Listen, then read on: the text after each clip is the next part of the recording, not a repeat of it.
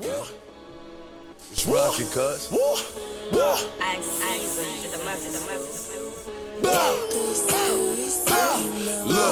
Dior on my body. Head to toe like a mannequin. Mary Denim's got the panicking. I pull for my phantom. If my ops in a foreign, then we shooting up the phantom. Dior on my body. Head to toe like a mannequin. Mary Denim's got the panicking. I pull for my phantom. If my ops in a foreign, then we shooting up the phantom. Welcome to No Clue Podcast. I don't know what episode this is. I think 127. Is that right? Right? Somewhere around there. First episode of 2021. Happy New Year, everyone. I'm one of your hosts. I'm Tyler. I'm Mike. And we're here, man. 2020 was a long one. Rest in peace, Pop Smoke, by the way. It was a rough year. Very rough year. Very rough year, but we are here. Where do you want to start? Let's start with the NBA. All right. What have you noticed so far? We're 6 games in? Yeah, about like a bubble size, like sample size. Yeah. There's no defense being played. I'll start with that. Yeah. Good observation. It's been tough. And it's interesting because I thought it would be a little bit better with the teams kind of having little mini series against each other. Yeah. But it really has not been. Do you like that, by the way? I think I do. Okay. I think I do. I think if the teams maybe later in the year are going to kind of start dominating those, like the top tier teams. Mm-hmm. And I've seen it a little bit with kind of, it's just tough right now. We're so early into the season. Right. And it's kind of weird. There's no fans. It's such a quick start since the playoffs ended. And teams are struggling to find a rhythm, I would say. Mm-hmm.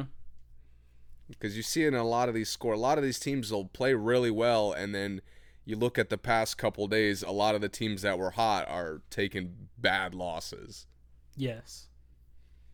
Yeah. And I think it's going to take 20 to 30 games before we could really start zoning in on the playoff teams. Yeah, I think so too. At least 30. Because, I mean, in both conferences, I mean, you have, let's see, 1, 2, 3, 4. There's 3 or 4 teams in both conferences right now that are in the top 8 that didn't make the playoffs at all last season. So, I mean, you know, and it's 6 games. It doesn't mean anything, but you know what else I noticed? I think because the bad teams have had an extra long off season. Yeah. A lot of them are starting out really well. Okay. I think New York has looked better than they should. Yeah. I think Cleveland has looked way better than they should. Cleveland looks great. But yeah. I think Charlotte, even though they haven't really been winning, they look really good. Mm-hmm. Yeah. And in the West, honestly, I think OKC looks way better than I thought they ever could. Yeah, I think so too. And Memphis, to me, has kind of, again, they haven't been winning, but they've looked better than I would assume, especially with losing Morant. Yeah, they have a rhythm. They have a weird rhythm to their weird playing lately. What? It's just, I don't know. Every time I watch him, Dylan Brooks, like, takes more and more shots. Yeah. It, like, ever since Morant got hurt, like, he's been playing really well. Well, maybe he just needs to, maybe he needs more touches. I don't know, man. He's a tough one to analyze. Yeah. I want to see if they're good this year. Yeah. Because if they're good this year, then I really got to start paying attention to how he's playing. I think they're gonna have a tough time, but I'm intrigued. I think they do have to. I mean, Morant really has to go crazy sometimes for them to be competitive. And if not crazy, he has to still be spectacular for them to be competitive. Yes. Even if it's not like 44 or anything, but a 30 and 10. I will say I really was liking what I was seeing from Morant. I was too. He looks like he heard me because he's been adding so many floaters that I didn't think he would take. Yeah. I think he's one of those guys that will improve his game every year. Just the mentality he plays with, the competitiveness he has. He has a motor, definitely. I'm excited to see what he does. Okay, so what other teams have you been positive about? I really like how the Pelicans look. I actually love how they look. I do too. I think Bledsoe was actually a decent fit for them. He doesn't have to score a lot, but he can be like he doesn't play old, but he definitely looks leadership wise like he looks wiser than everyone on this team for some reason. But normally he would look like he was the youngest on a team, and even if he is the oldest, because he has that kind of recklessness in his game. But he looks so much more controlled with these players. I think, you know what else benefits him? Like a pure inside center. Yeah, I think he gets a lot from a little bit that I've seen, like him and Adams look like a good fit for everybody out there. Mm-hmm. Yeah, I think so too. And also having someone like Lonzo where he can give the ball away and then go run the play is nice too. Because I think oftentimes where he would give it to Greek Freak, there's no more play. Like Greek Freak's going to score. But Lonzo, he gives the ball to, and like they can reset without Bledsoe having the ball, which just looks better for them as a team in general. They get a lot of good shots with him out there. Ingram, I mean, he just picked up where he left off, earning his money. He looks great. I think their rotation looks pretty good too. I like how they look. They're primed to win games, honestly. Yeah, I think so too. They look so complete too. Yeah, I really like how they've been built. And plus, Adams is such a good fit for Zion too, because Zion can like actually force shots without so much consequence like he would have had last season. And when I say force, I don't mean that necessarily in a negative connotation, but Zion can go hard at the basket. He can take those mid-range shots that he's unsure about now. I feel like he has more confidence to take some risks with his shot selection because he has a really good rebounder down there. Last year, Favors wasn't that. I feel like Zion had to get every rebound when he was playing last year. Now I think he is more comfortable because he doesn't have to be the best rebounder on the court. Yes, and I'm so glad they're buying into Ingram as their best player. Yeah, me too. I think it's going to make them so much better moving forward. Yeah, it is. And obviously we got to talk about Atlanta. Let's wait. I got a Western Conference team before we go to the East. Okay. I think Phoenix looks so much better than I thought. Better than you thought? Much better. Okay. I thought they would look great. I didn't think their depth would kind of transition through the offseason. Mm-hmm. Because that's what most impressed me during the bubble. I knew Devin Booker could get buckets. Yeah. And he's been great. He's been efficient. He's been making plays for guys. Yeah. But they got Cam Payne really sustaining good basketball. Yep. In Chicago, I thought he was washed. Yeah, he was bad in Chicago. Really and he comes here, and the way they play, they move the ball a lot, but they have like clear purpose with everything they do. Yeah. And they have a nice mix of guys who can take and make shots. Obviously, Booker and CP have been exactly what we thought. And Ayton is getting comfortable. Yeah. I think they're another team like New Orleans where the rotation is just kind of falling into place. Yeah. Their rotation looks great.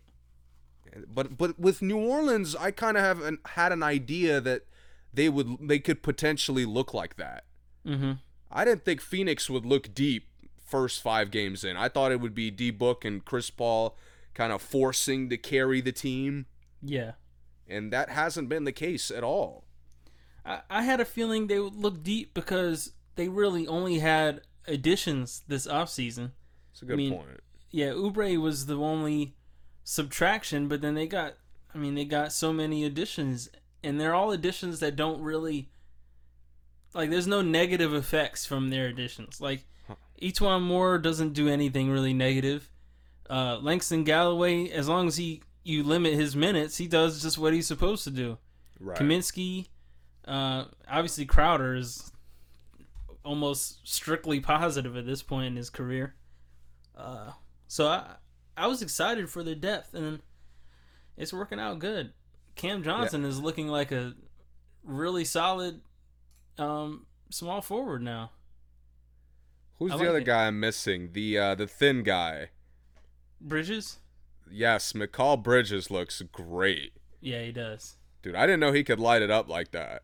No, I didn't either. I thought that was going to be one of the question marks for him as a player coming into the league, but he's smooth.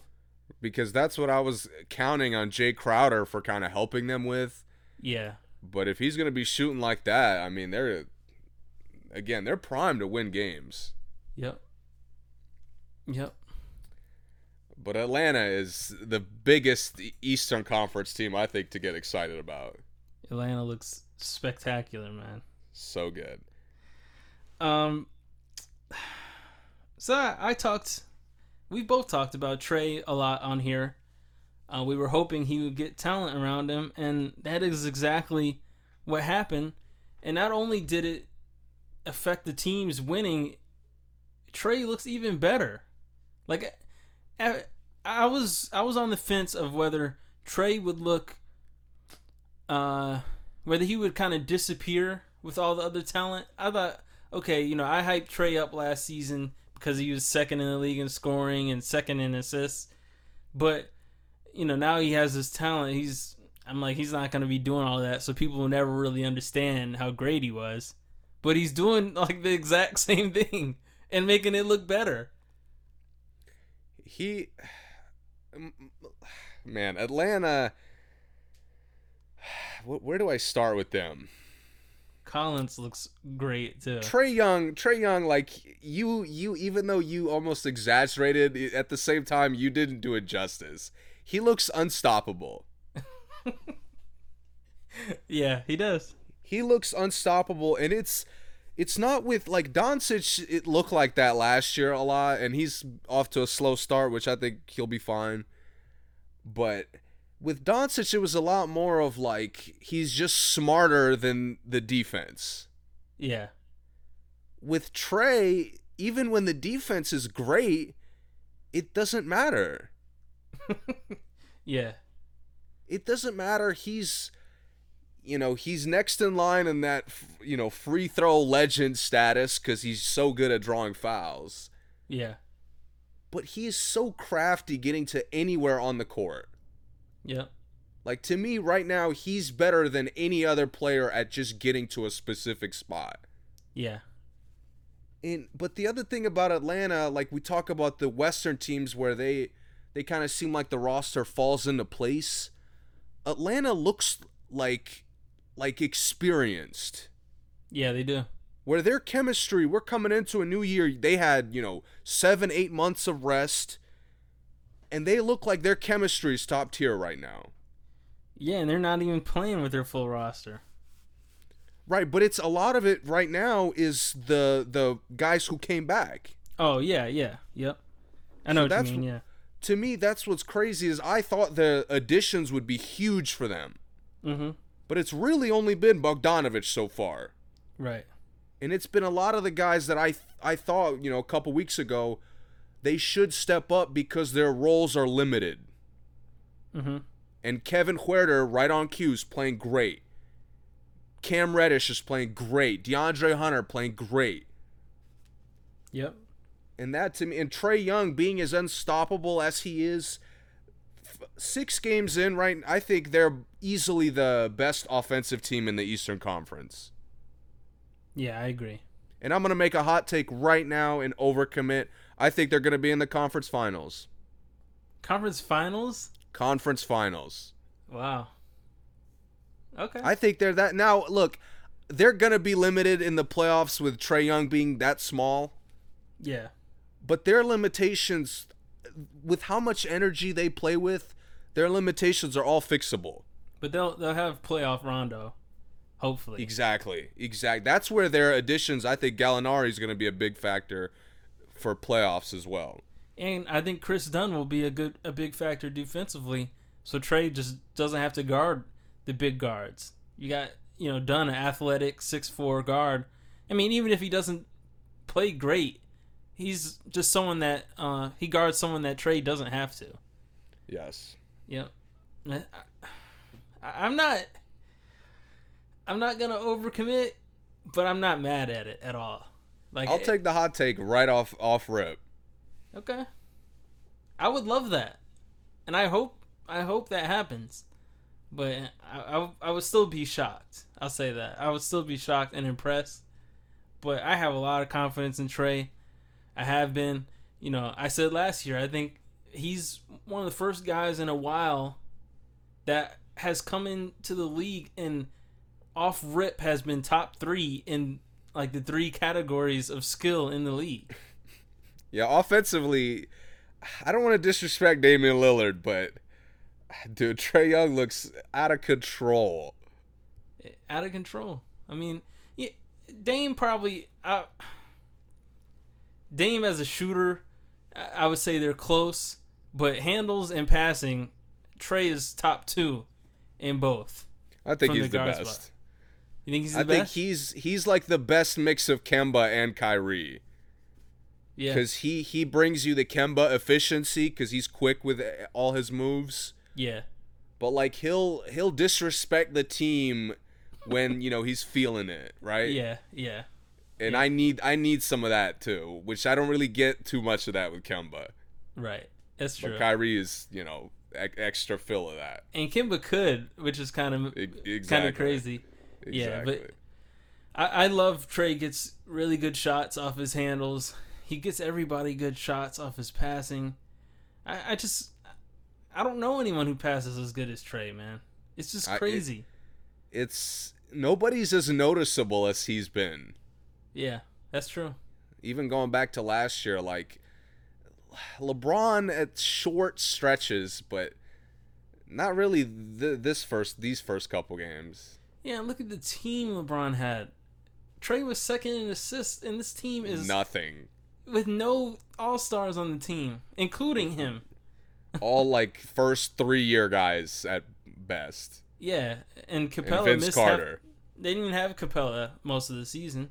Yeah, and Vince, old as dirt, last season. Yeah, shout out to him because he was playing well too. He was. So finally, I think Trae will get some notice next year. I hope they get a lot of TV games because he's gonna be must watch. He already is must watch, and we don't even get to watch him. Yes.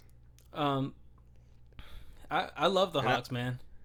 Dude, it's just in the West, I think I would look at them a little bit differently. Yeah. But in the East, a lot of the teams look very flawed to me. Mm-hmm. And I think Atlanta is getting hot at such like the perfect time. Especially with the shorter season. Slightly yes. shorter, but shorter. No home court advantage. Yeah, and because it's a little bit more condensed, they're not going to have those like, stretches with barely any games. Yeah. And I think being how young they are, how just their additions are so perfect for how they play. Yep. So I'm definitely sticking with that hot take the rest of the year.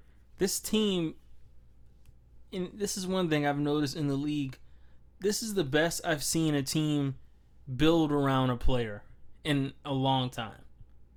And I know it's early, but it was so quick. Like immediately, this is his third year, right? And they're completely building the roster around him. And it looks great. It looks great. They're not adding too much, but they're adding just enough so it highlights him. Yeah, quickest is a good way to put it. It's just how sudden it's been. Yeah, and I'm when I say quickest, it was one off season. Because like last season, I mean, they got Capella, but that wasn't like a move. Houston was just giving Capella away, so they took him. Yeah. But this offseason, they have done all these things to build around Trae. It is amazing. In one offseason to do that. So, yeah, man. Let's talk about a team that doesn't look good. Let's alternate. Give me a team that looks really bad. This is where I wanted to go next. Give me the Code Reds. Toronto, man. I knew you were going to start with that. Toronto looks so bad. You know what surprises me? They look like a mess. They look terrible. Like from top to bottom. That's what's shocking to me is, I don't know, man. They look like, for some reason now, Kyle Lowry has to carry the offense. Yeah, because he's the only one that plays with any IQ on the team. It's just I don't understand. Like, again, small sample size. I'm not completely. I wouldn't commit to Code Red as much as you. Yeah. But like, you paid Anunoby, but not to be your second best player. He looks like it. Unfortunately. And he had a great playoff run, so I'm not surprised that he's playing well. But your other two stars are playing like I'm questioning why they're starting.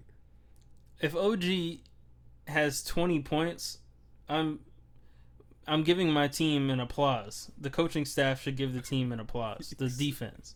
Because that's what we want. Right. That's exactly what we want on this team. I mean, go ahead. Keep going. I'm just shocked. I don't have words. Because again, I'm convinced they'll turn it around because of just how competitive they get. Yeah. But they're not getting out the first round playing like this. No way. And where I do agree with you on the Code Red is, like, these problems don't look very fixable. No.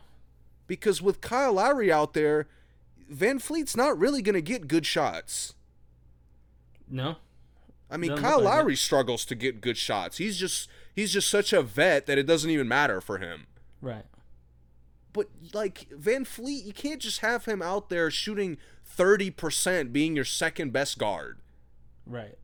That is not going to work. And the other panic mode is, like, I don't even know what's going on with Siakam. Yeah, me either. I mean, he's the first guy to get, like, suspended by the team. Yeah. Well, yeah, benched. Yeah. Because behavior-wise, because I mean, what else could it be for? Yeah. That to me is shocking that Toronto's going to have the guy who has behavioral problems to start the year. Right. Someone who's coming off, like, you know, the last 2 years have been great for his career. Yeah, man. I mean, we're going to come back in a couple weeks, probably, not next episode, probably the episode after that. Yeah. But at this point, I'm more trusting their culture than I am liking what I'm actually seeing on the court. Yeah, me too. Me too. I knew you were going to start there. Is it anybody else in the East that you would panic for? I'm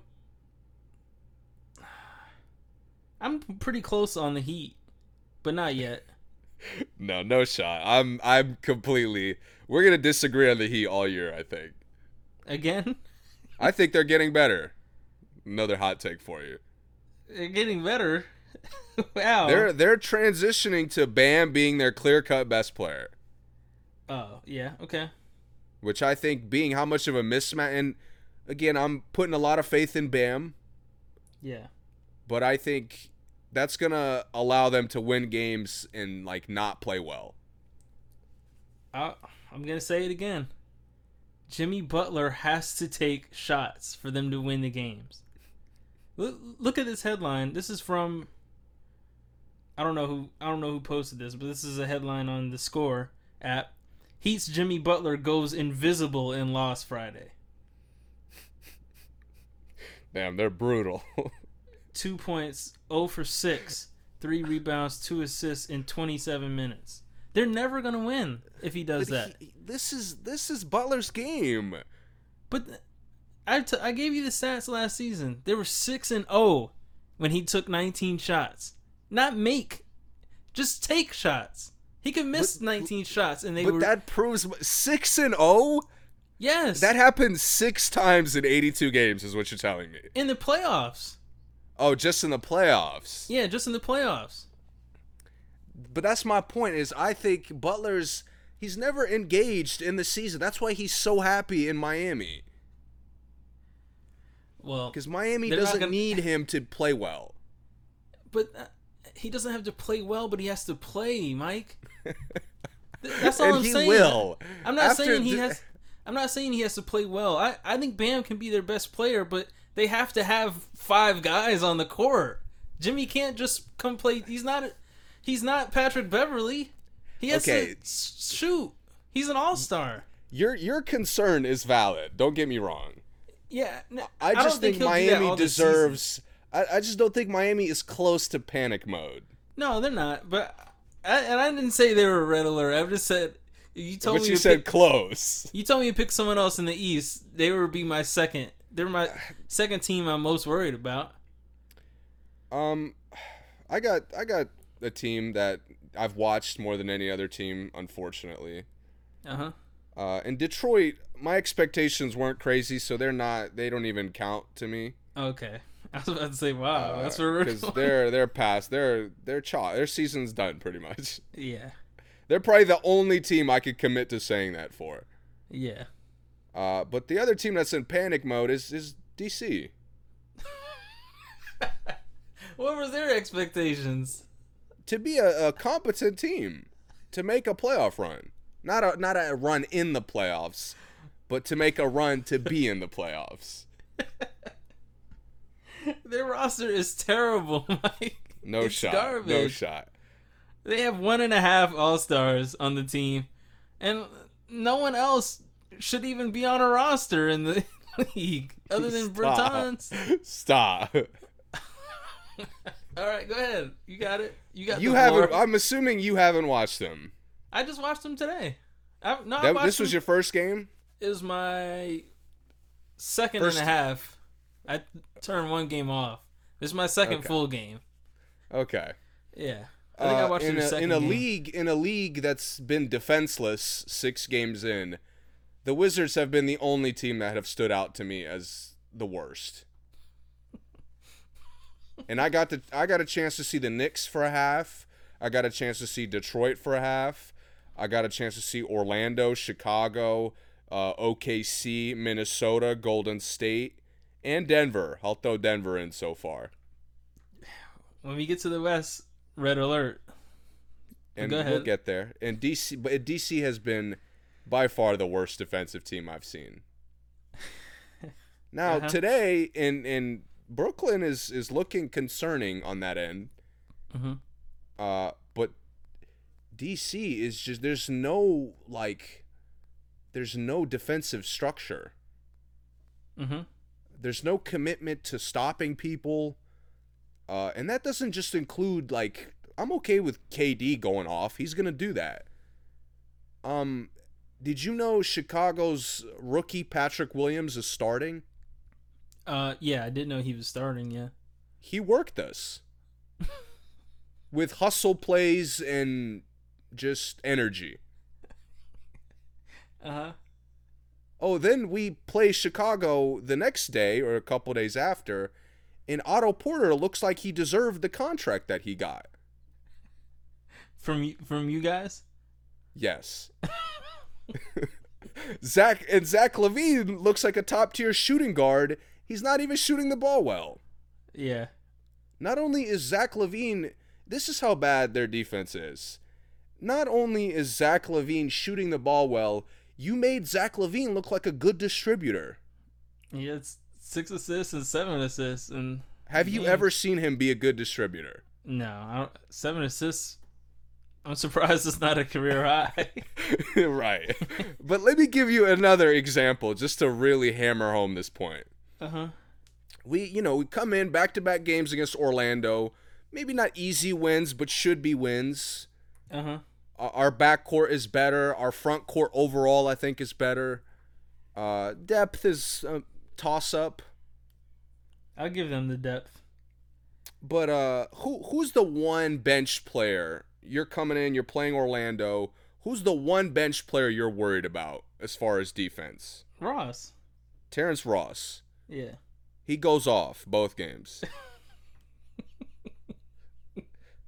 let me really add a cherry on top. Not only does Terrence Ross go off because, who cares about stopping the other team's best bench threat? Yeah. Markelle Fultz looked like an all-star.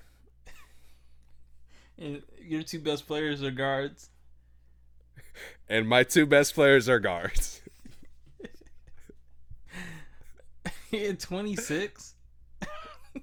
21 and 7. He was eating. Think about that. Did Fournier even play? Oh, yeah, he ran around, got some buckets here and there. Yeah, okay. But my God, Scott Brooks, I've kind of been hesitant to agree on a lot of the Scott Brooks slander that you've assigned him in recent memory. Yeah. I'm right there with you. I'm right there with you now. He's terrible, man. And we've seen enough. They're gonna keep him though because the Westbrook connection, they probably the team cannot continue to play this bad and Scott Brooks stays. He probably only plays as bad because he thinks he has the freedom, and Westbrook probably plays how he does because Scott gives him the freedom. Honestly, man, there are so many things dude. You were so right about me getting that DC bias off rip. You said you guys had a playoff roster.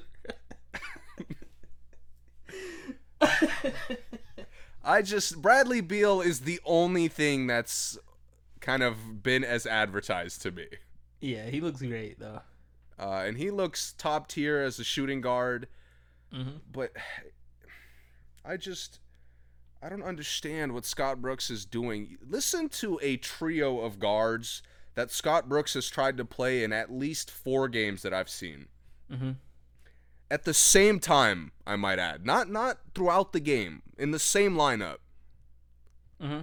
Russell Westbrook, Ish Smith, and Raul Neto.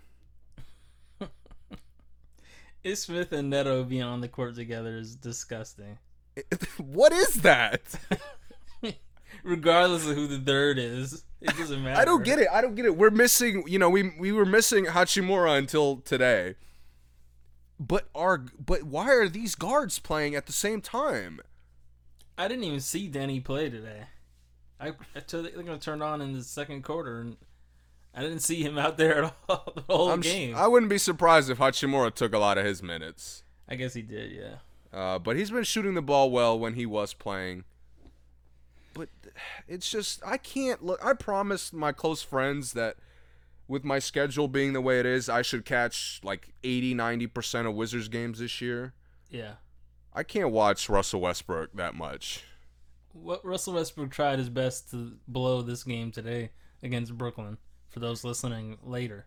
He somehow looks encouraged by what he did in the playoffs. Because I'm seeing more and more of that disgusting play style from him. Yeah. He should not be, posting up should not be his first option every time down court. I get it, I get he is stronger than most guys, and he can, rock the cradle on a couple guys, but not every time down court. That's like, he comes down like he's Kobe. The first thing he does is post up at the, mid-block. His shot quality is so awful. Yeah, it is. I thought I had a prediction where I kind of thought if anybody's gonna take bad shots, it might as well be Russ. Mm-hmm. I was wrong, because his bad shots are like pure stupidity. And a lot of his bad shots are when like when he's like the only person near the paint. Like he'll clear Lopez out to the 3-point line and then take a bad shot. So he makes sure no one on Washington can get the rebound.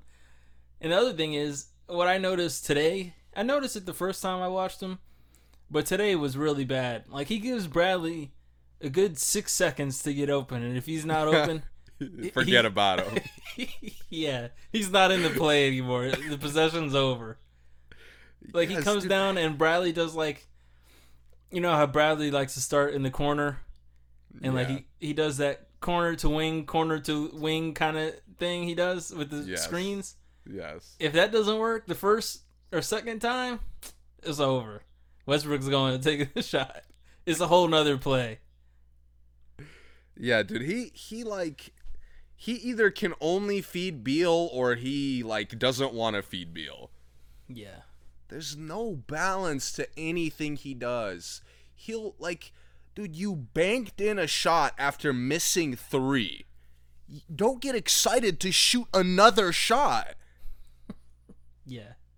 Like he still shame has in his no misses. understanding of game rhythm. Yeah.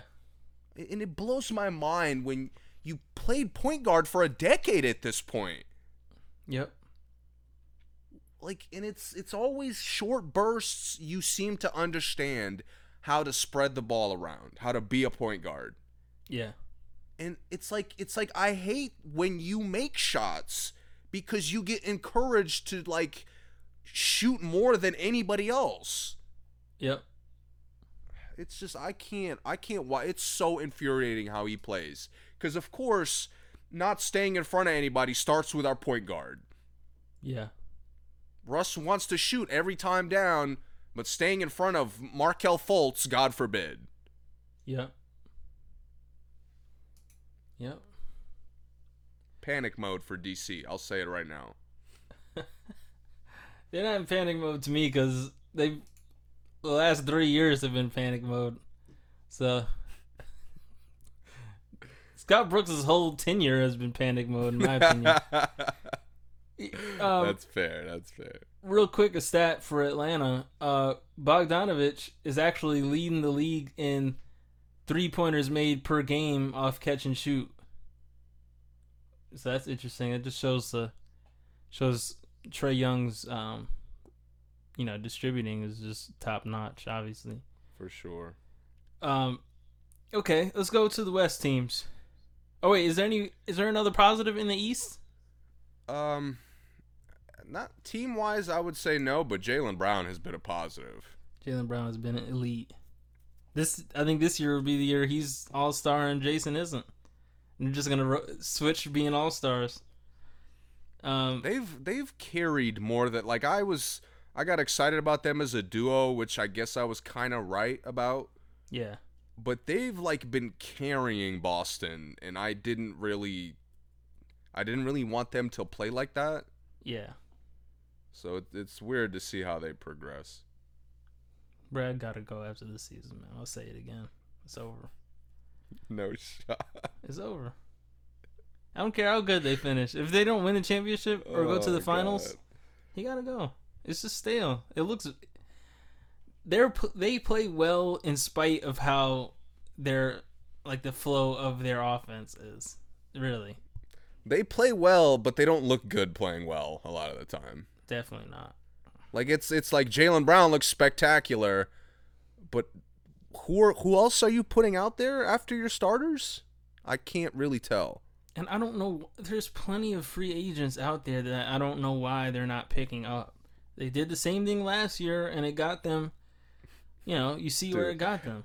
Dude, this is the one thing I have to agree on Brad Stevens. Grant Williams is not an elite defensive player. I know you want to think he is. I know it kind of looks like he does a good job a lot of the time. Yeah. But I promise you, he's going to get worked in the playoff. KD is going to torch him. Dude, there's no one on the bench that is a good defensive player except for Teague. To me, I mean, even Ojale goes out there and he acts like Ojale is like a, combo forward stopper, and he makes like one good play on defense and then gets torched every other play. He's like they make him look like he's Keith Bogans. Like he can only shoot in the corner. He can only drive when the defense is awful. Yeah. It's in Tristan Thompson and Daniel Tice starting together. Listen, man. I said it. Just remember when he gets fired, I said it here first. You heard it here first, listeners. You're right. Okay. I'm gonna go right to the Nuggets in the West now. Yeah, I'm with you. I can't lie. This roster is terrible, and the thing is, their first 6 is still good, but then after that they just go out of control with who they throw out there. Okay, the Nuggets to me, oh man. The Nuggets are in a tough spot, I will say. They're missing a lot, man. They're in a tough spot because, Murray's got expectations now. He does. And now it's a lot more noticeable. Now it's a lot more noticeable when he's not the clear-cut second-best player. Yeah, or best that night. Right. For the night, yeah. The reason I'm with you is because they have so many concerns off of such subtle subtractions to me. I don't know if Grant is a subtle subtraction. Grant is not, in him playing as well as he has in Detroit is just. This is where I think they made a mistake. They heard all the Michael Porter Jr. hype. Uh-huh. Then they saw it. Uh-huh. Right? Because there's been these stretches where Porter Jr. looks spectacular. Yeah. And they kind of gave up paying people, I think, because of Michael Porter Jr. Okay. Interesting theory. And maybe, obviously that's not the entire reasoning, but that's the primary progression from what I'm seeing is Jokic is still doing his thing. Murray's still doing his thing, or trying to. Mm-hmm. The guys that are still there, they're still playing the same way. Yeah. But we need Porter Jr. to pick up the missing slack. Mm-hmm. But it's not... Grant and Plumlee specifically, and Torrey Craig to a lesser extent, it's like all the physicality is gone with those three. Mm-hmm. Because Millsap is like fluke physical. Yeah. Millsap is like, I want to mess around with the refs all day physical. Yeah. They needed that, like, I'm going to come out here, I'm going to body whoever I'm guarding. My drives, even if you stop me, I'm going to hurt somebody because they're so physical. And I'm going to block shots, I'm going to fly around, I'm going to make plays. Uh-huh. There seems to be an absence of that energy. And I agree, but I won't call it physicality. It's just athleticism to me. And the thing is, I think Barton is like a fluke athletic because I think he's really just aggressive. So, when he dunks, he tries to dunk really hard, but he doesn't he's not that explosive as a dunker. You know what I mean? Like he just dunks. He's a good dunker, but he's not like Gerald Green or anything. Like he's exploding off the ground. There's nothing you can do to stop him from dunking. He's not that kind of athlete. But Grant was that kind of athlete. Plumlee was that kind of athlete. You're right. And Torrey Craig was someone who would run around and guard any position. And he was... The reason why he was like that was because he was probably the most, balance-wise athletic player on the team. As far as speed and strength. And they have nothing like that now. I mean, Campazzo... Yeah, that's a L. No shot. Hartenstein, No shot you let you getting away with that in the playoffs. Hartenstein's vertical. I mean, what's his vertical? It's garbage. These guys come in and they don't play any athleticism. They don't play with any athleticism off the bench. And the thing is, their starters are still a good starting five, but they're all very skilled players. You know, I think Porter Jr. is a very skilled player. All of these guys, it's all skill. And then you bring in the bench, and it's just, I don't know. I don't know what they're good at anymore off the bench. I think Plumlee gave you like it's weird to describe, but those energetic plays that kind of get the team going. Yeah. That all they got for that right now is Monty Morris. And it's jump shots. And that's, I mean, and the thing is, to me, when you have a bench, you want the bench to come in and do something that the starters, do anything that the starters can't do. Now, they have no one on the bench that can do anything that the starters can't do. Like, they just bring in guys who are just not as good as the starters, but play just like the starters. And that doesn't help you.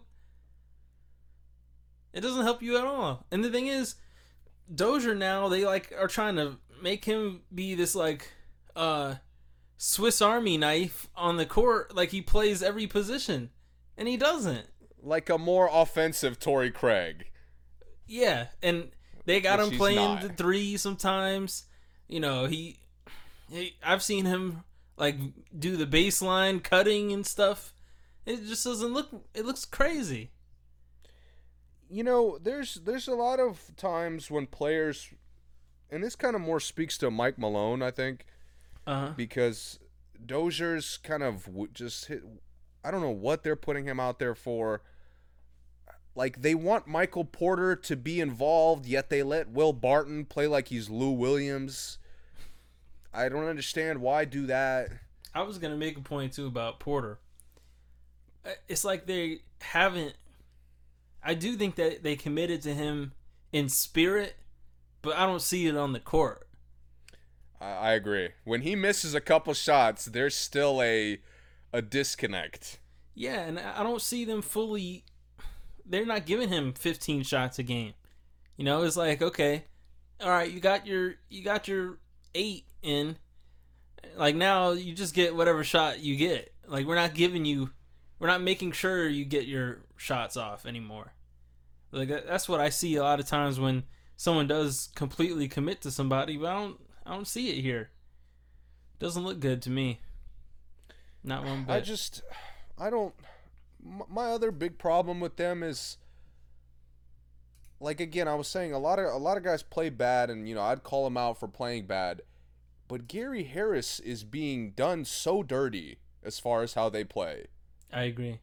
Like, think of all the shooting guards that are, like, you know, shooters as far as their fit in the offense. Mm-hmm. It doesn't even have to be specialists. They all get, like, you know, Danny Green would get 5-6 decent-looking threes. Yeah. You look at all the role players around the league get maybe 5 to 6 decent shots a night. Uh-huh. Why can't Gary Harris get that? He just gets whatever he gets. Why does it take 6 minutes for him to touch the ball to try to make a shot?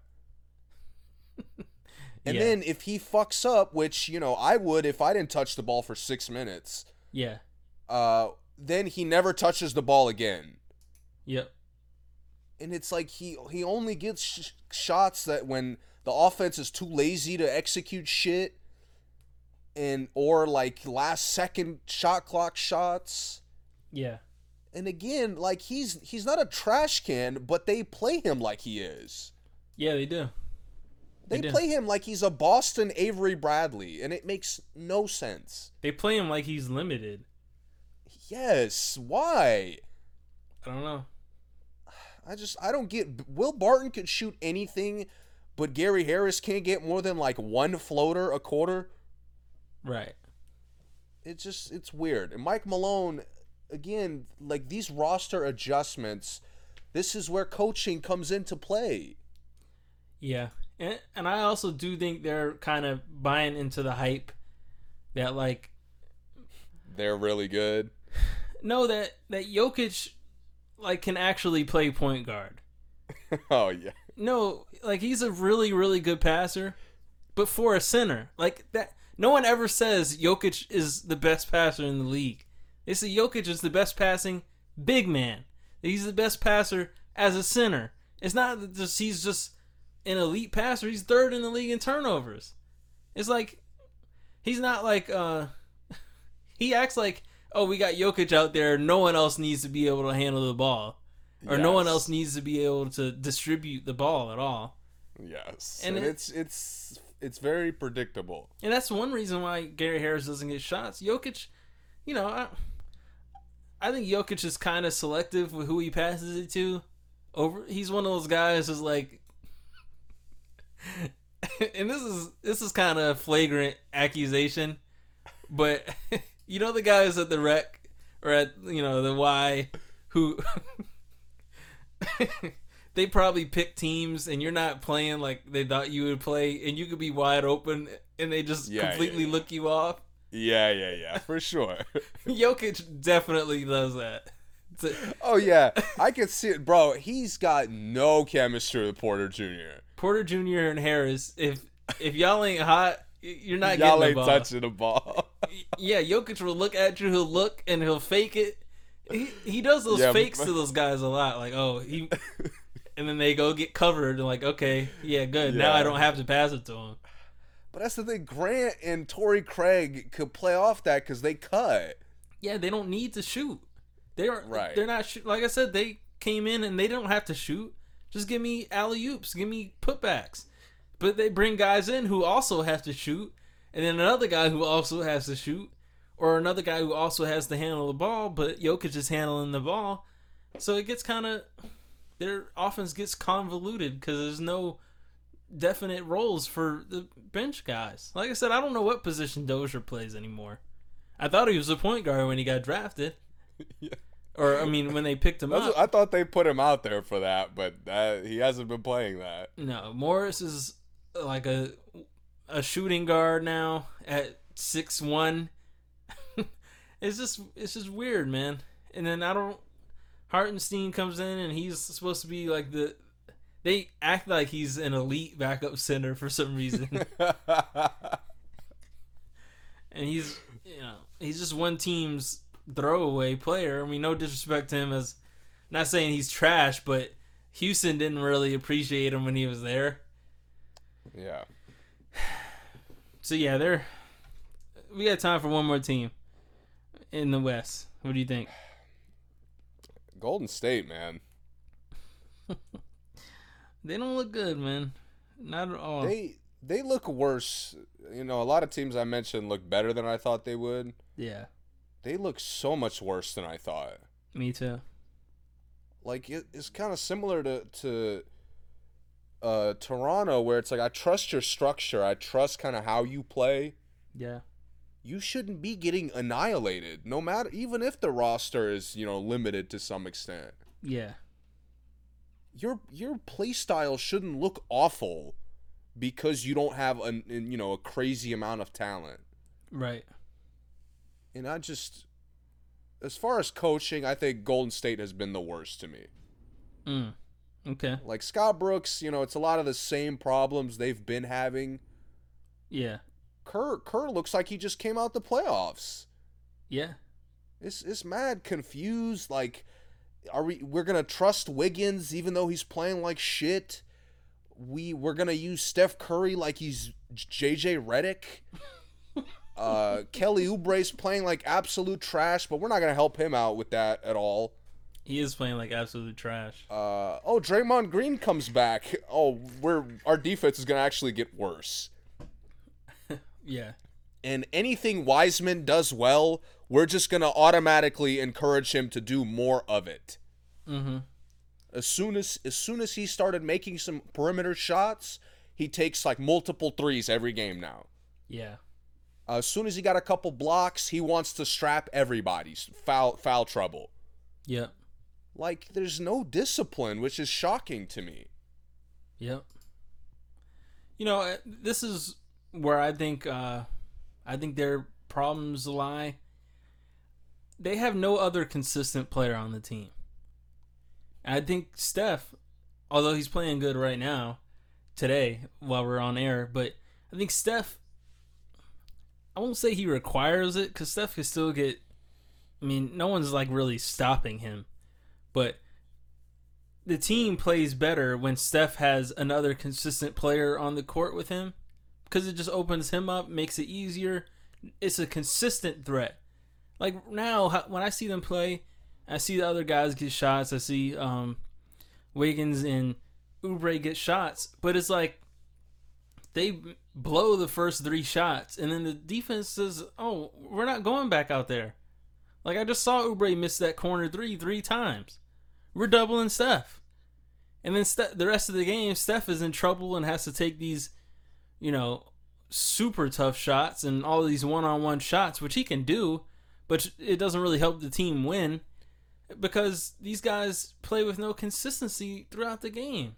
Wiggins plays down low like he's Hakeem Olajuwon or something. Yes. And he keeps missing these turnaround dream shake shots.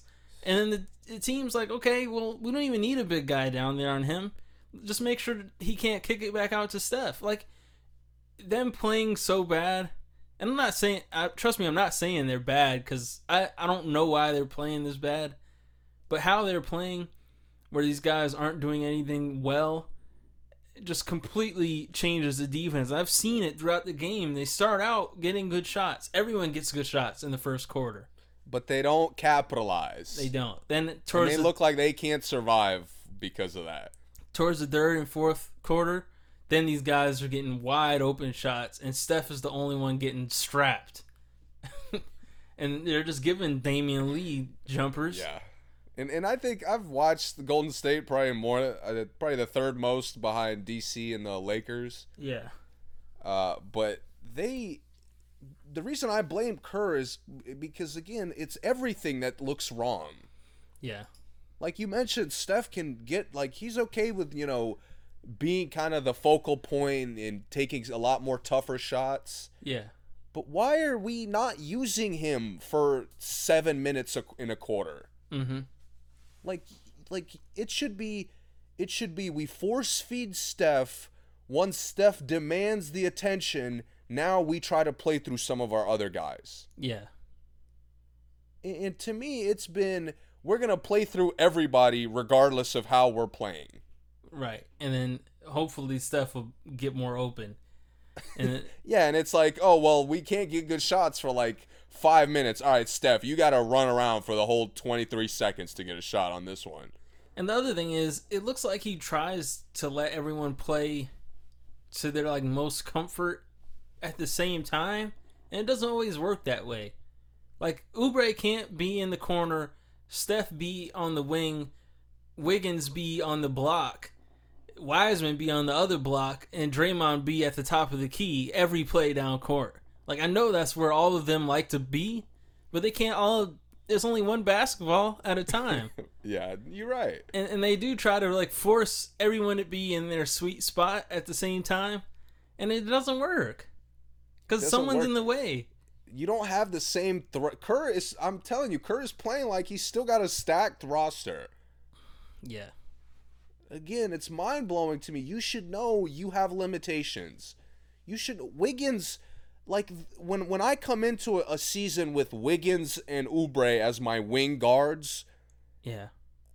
They're not spot-up specialists. No, they're not. And it's like we either force feed Wiggins or they're both spot up specialists. Right. Like, it doesn't make any sense. I don't understand why every time I watch, I keep telling you the same thing. I'm like, dude, you have a top 5 at worst point guard out there. Yeah. Why are we playing through Andrew Wiggins? Right. It just doesn't make sense. Yeah, I agree. And Oubre can never get any plays from the corner, like, to actually get to the basket. Like, he has to... And I think it's because they have both those guys on the block, Wiseman and Wiggins. And Oubre, like, has nowhere to go. He just looks... He looks like he he is being forced to take certain shots, but by his own team.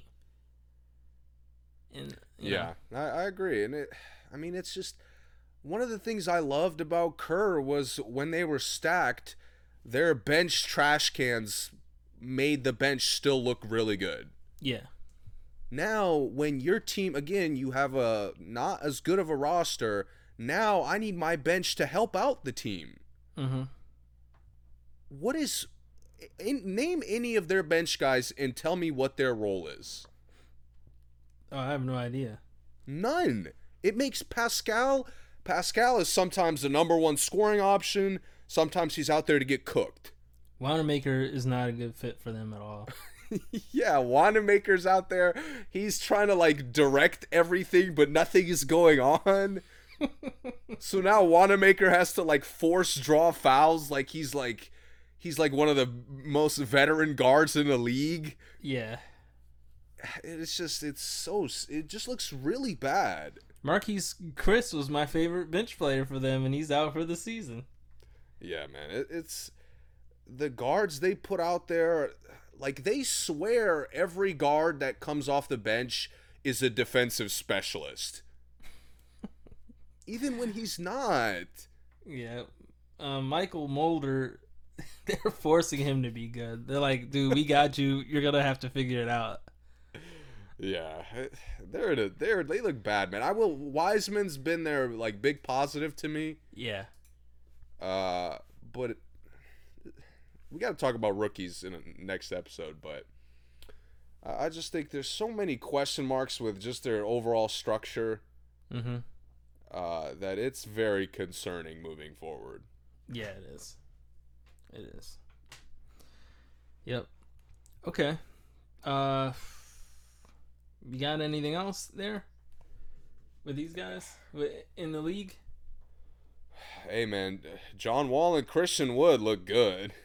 Yeah, Christian Wood is second in the league in blocks so far, and he's killing it. Wall looks great. Who does he remind you of? Wood? Yeah. I don't know. You got somebody? He reminds me of an early Toronto Chris Bosh. Okay. But with more length. Yeah, I can see that. I think he's a little more comfortable outside, but Bosh got that obviously later. He's got that when he dribbles, it doesn't look like he's comfortable. Yeah. But he's doing something specific with it. You know what I mean? Yeah. I don't know. I would I didn't get a chance to see him a lot in Detroit. I knew he was playing really well. Mm-hmm. I mean, he looked every time him and Harden are passing the ball to each other. It looks great. I know Harden is just got no chemistry with the organization at this point, and which is crazy because this might be the best team he's had. It should be the most fun team he's had, 100%. Yeah, I mean, even Cousins. Cousins isn't playing full minutes yet, but he looks good. He's running the floor nicely, hitting threes, blocking shots. Wall, you know what I love? Wall took a slight step back when Harden played. Yeah. But it was the right amount of step back. Yeah, I agree. And he looked like an experienced point guard who knew how to play through somebody else.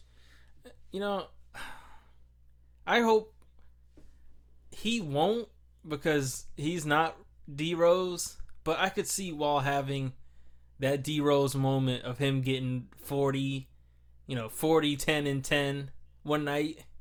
And I think Harden will have to be gone, but I could see Wall going crazy one night and it just being emotional for him, because he's playing great so far. And you can see he's playing with all his soul when he plays now. I can see it. I think Wall's going to have a 20 assist game this year. Oh, I do too. One of those games, Wood and Cousins are feeling it. It should be easy for this Tucker team. to hit some shots. Actually, he still has all the shooters. Still has PJ. Still has Eric Gordon. He still has House.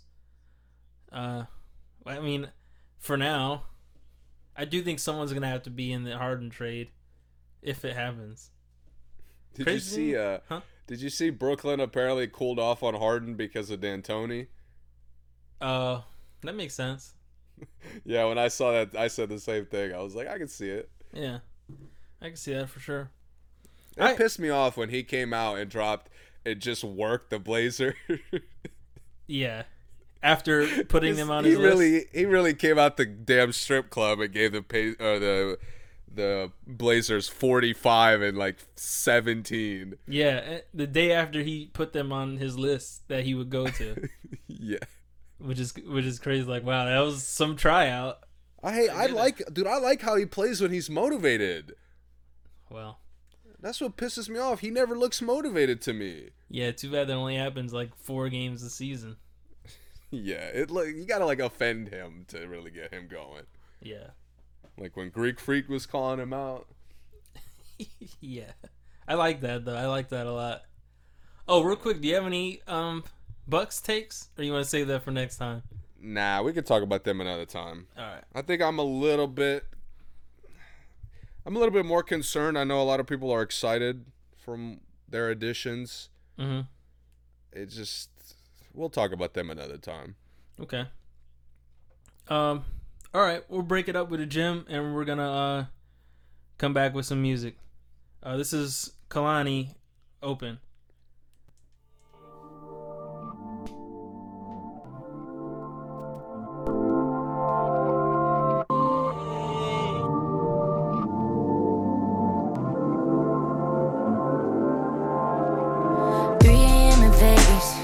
All day been fading.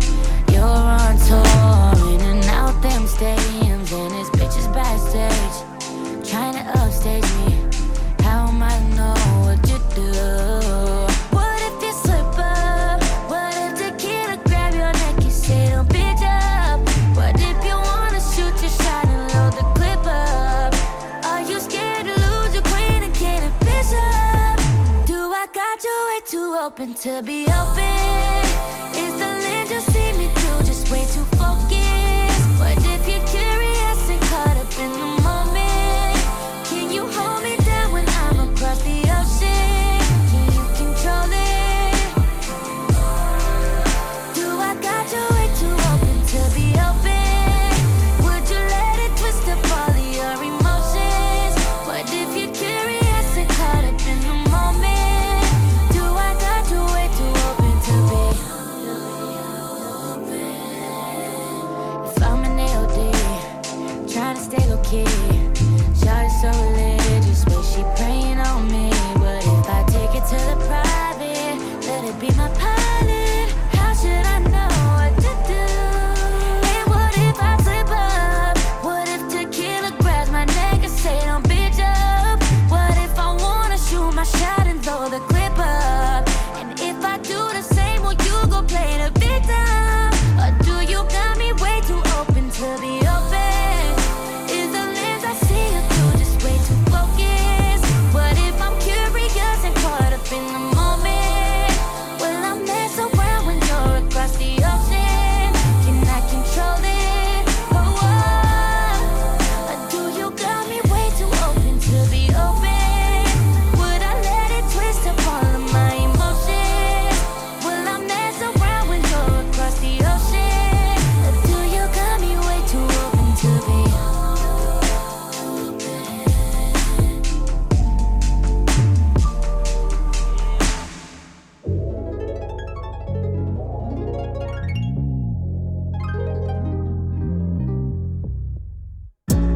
Made it out the mud and still it's cleanly. Pull up where I'm from and they respect me. Make some room for you up in the front seat, sliding. You wanna come bite it? Then we hear the sirens grinding. I knew it was only you when I saw your eyes in the mirror hands. Lay it on my thigh, you control the cruise. I make it crazy when nobody watching. I'm at your way and I proceed with caution. Don't do too much talking, just lay down that action. Know you come up bold, but it's just your passion. Oh, you're passionate, baby. Passionate, baby. Passionate, baby. Passionate, baby. It's only your passion. how you move by. You falling it over, right out of the sky. Fatal attraction, you lay down and die. I know how you get, I know you do it.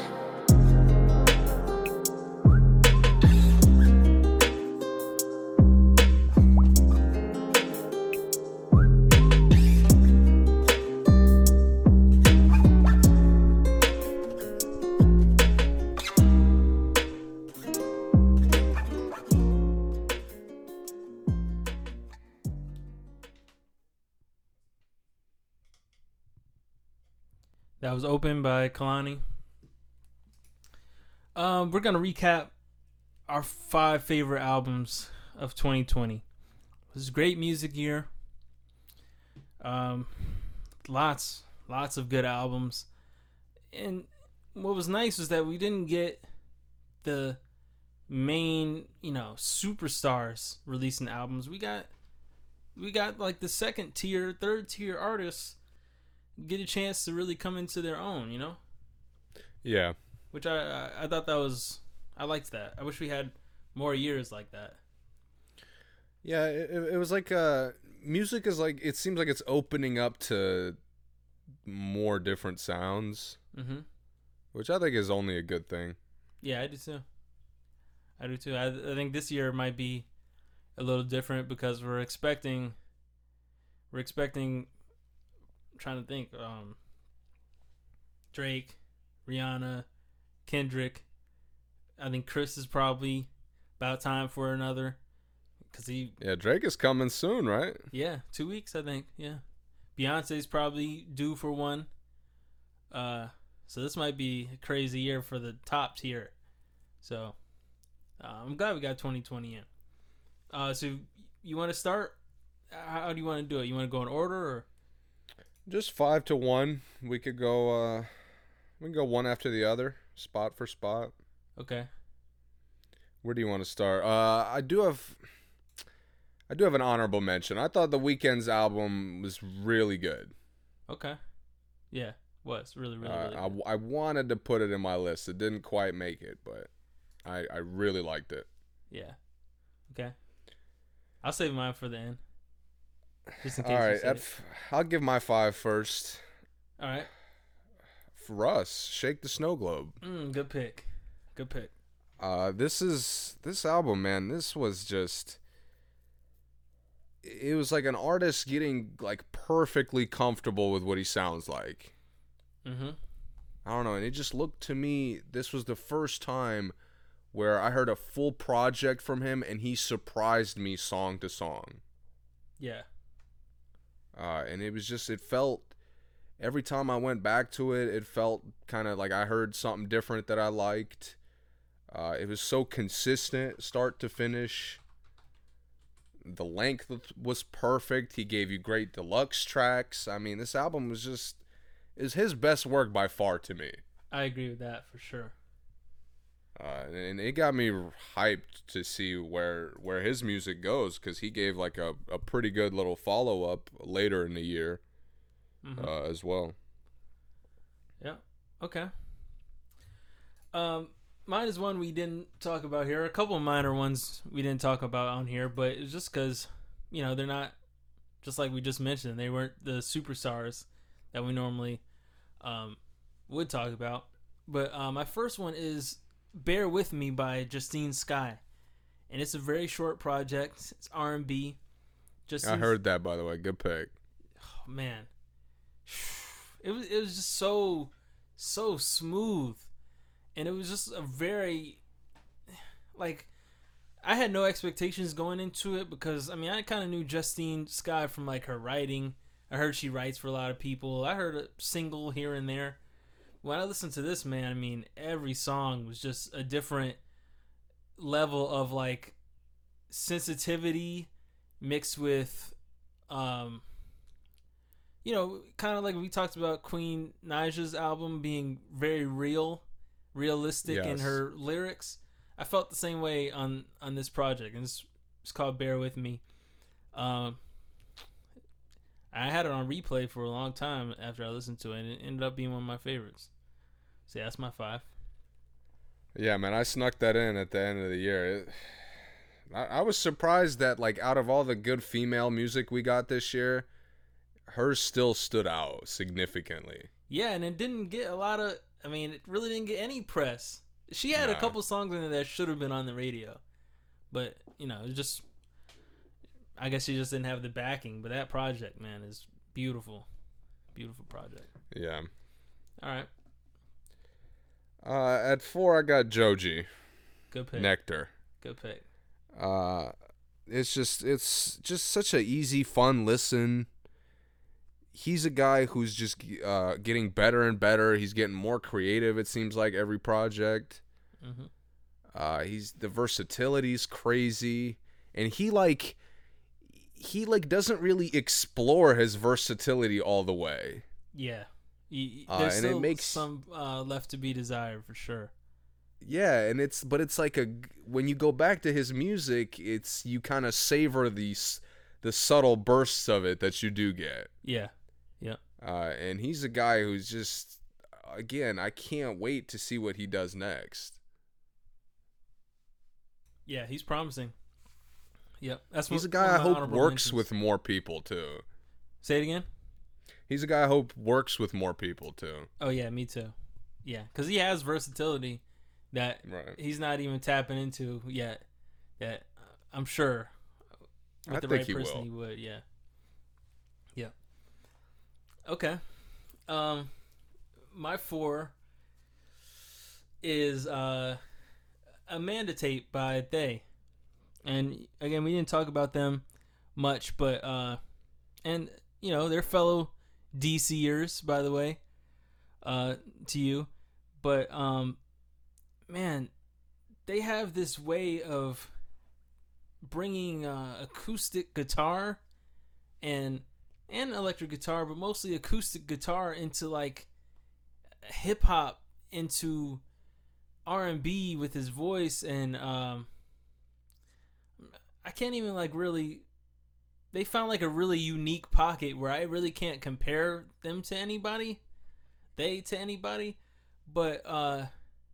they're a nice R&B hip hop fusion. I think a lot of people who probably like the old Cudi will probably like them because they have, like I said, a lot of acoustic guitar, a lot of that hipstery vibe to them in their music, but they're smooth, man. I've been a fan of theirs for a long time, and this was a very anticipated album for them. It's short, again, but good features. It's solid. I really enjoyed it. I still, like I said, I play it every day. All of these I play every day, pretty much. But it's a solid project. Yeah, man, I gotta catch up to that one. I fell behind a little bit. Yeah, you gotta support the DC family, man. You're right. All right. Now, I'm gonna play one of theirs as my jam too, by the way, later. Okay.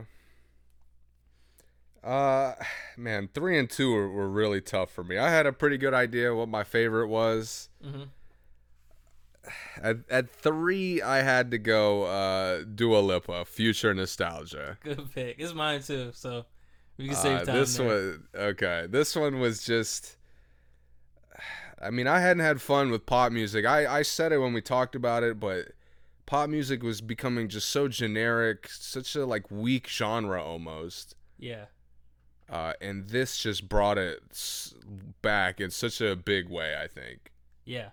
Yeah. I think it's a great, it feels like a one big hit of an album to me. Mm-hmm. Where she doesn't really get away from her sound, but she just mixes it up so well. Yep. And it's for a pop album to be that consistent, to be that kind of unique as well, which is something I never thought I'd get in another pop album. Absolutely. And I loved it, man. I mean, this is one of those albums that sounds like a greatest hits when you listen to it. It's just like this. Yes. Everything on there, it has power. It has, it's personal, not personal, but like you said, it's just different. Like, she doesn't sound like anybody. I can't really compare her to anybody. She sounds great. Yeah. And with pop, that's as good of a compliment as you can give to a pop artist that they don't sound like anybody, because everyone else sounds like somebody else. Right. To be refreshing in that genre to me is probably the most difficult as I could imagine. Yeah. Yep. And she got it. She has it. She's a beast. She's a different beast in the pop genre, and I think she's gonna be here for a really long time. And I like that this album was so good that she almost instantly emerged as a top tier artist. Yeah. Yeah. Like, I don't know. I'm trying to think back to any other, like, one album skyrockets in popular. Maybe Cardi B. Mm-hmm. But as soon as this album came out, she became, like, a known artist. Yeah.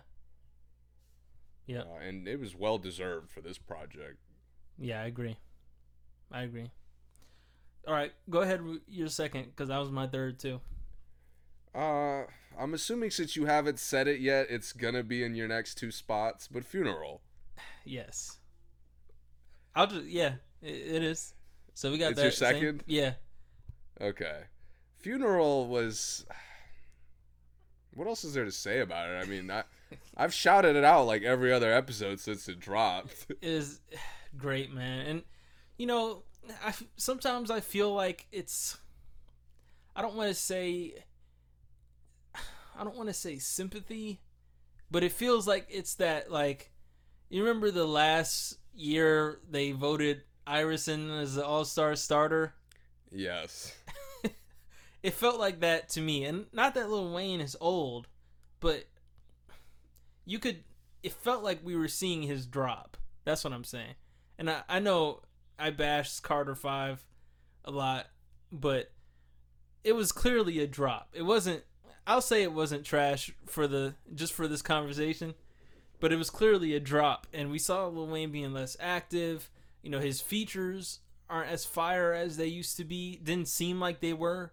And then for him to come out with this, that was just complete fire. It felt really good to hear. It was refreshing, because I'm like, yo, the minute I thought Lil Wayne was going to be, like, surpassed as far as his greatness, he just showed us, like, I'm still that dude. And the lyrics, the wordplay, it's still Wayne. Like, it was so good, man. He doesn't sound like he lost a step at all. And the thing is, he is an aged rapper in this generation, and you see where the other aged rappers are. Like, in his class, like Jeezy, his album wasn't very good. You know, Fabulous is falling off. Huh? He's honestly, like, LeBron is a good comparison for him. Yeah. Because with that longevity, not just because you've been around, you've been dominant for so long, but you've made the subtle adjustments to, like, dominate in a different time. Yeah. And that, to me, Wayne, like asserted that with this album. Yep. I'm like, damn, like, I forgot how easy it could be for him. Exactly. That's a great way to put it. Great quote. Yeah. Yeah, man. And the thing is, it's still underappreciated. This album is still underappreciated. It is 100%. It's been a year, and I haven't heard anyone hype it up or talk about how great it is. And it was great. It was absolutely great. Yeah. All right. What's your number one? My number one was Kehlani. Wow. Your favorite album of the year? Favorite album of the year. Wow. Okay. Yeah, I never really stopped going back to it after it came out. Yeah, okay. I thought by far the best. She sounded, obviously. Yeah. She kind of emerged as having a sound I didn't know she could get to. Mm-hmm. Where I never really connected with anything she said. Yeah, you were kind of a Kehlani hater at one point. Right. Yeah. Anything else I'd heard from her was kind of it felt basic to me. Yeah. But this was just a huge shocker for me, and there's really no flaws on it. Mm-hmm. She has a crazy amount of versatility from song to song. The features are incredible. And this one, to me, again, we had so much good female music this year, and none of them really stood out as much as this did for me. Yeah, I can see that. And there's a number of these tracks have been some of my favorites of the year. I go back to it sometimes in full length. Sometimes I just go back to certain songs, but I've had a great time listening to it all year. Yeah. Yeah. Okay.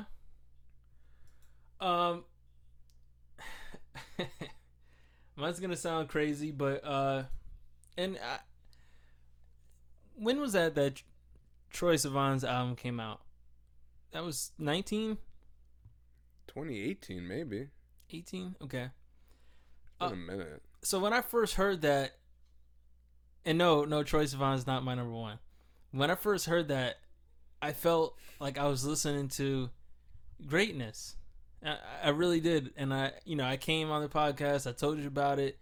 I hyped it up a lot, but in the end, even to my friends, I hyped it up to, it lived up to the hype. It was great. It was a great project, and I gotta say, I haven't really felt that way personally in a while. Like, I can hear something and say, "Yo, this is a great album" for other people, but I haven't had one for myself where I was like, man, this is one of the best albums I've heard.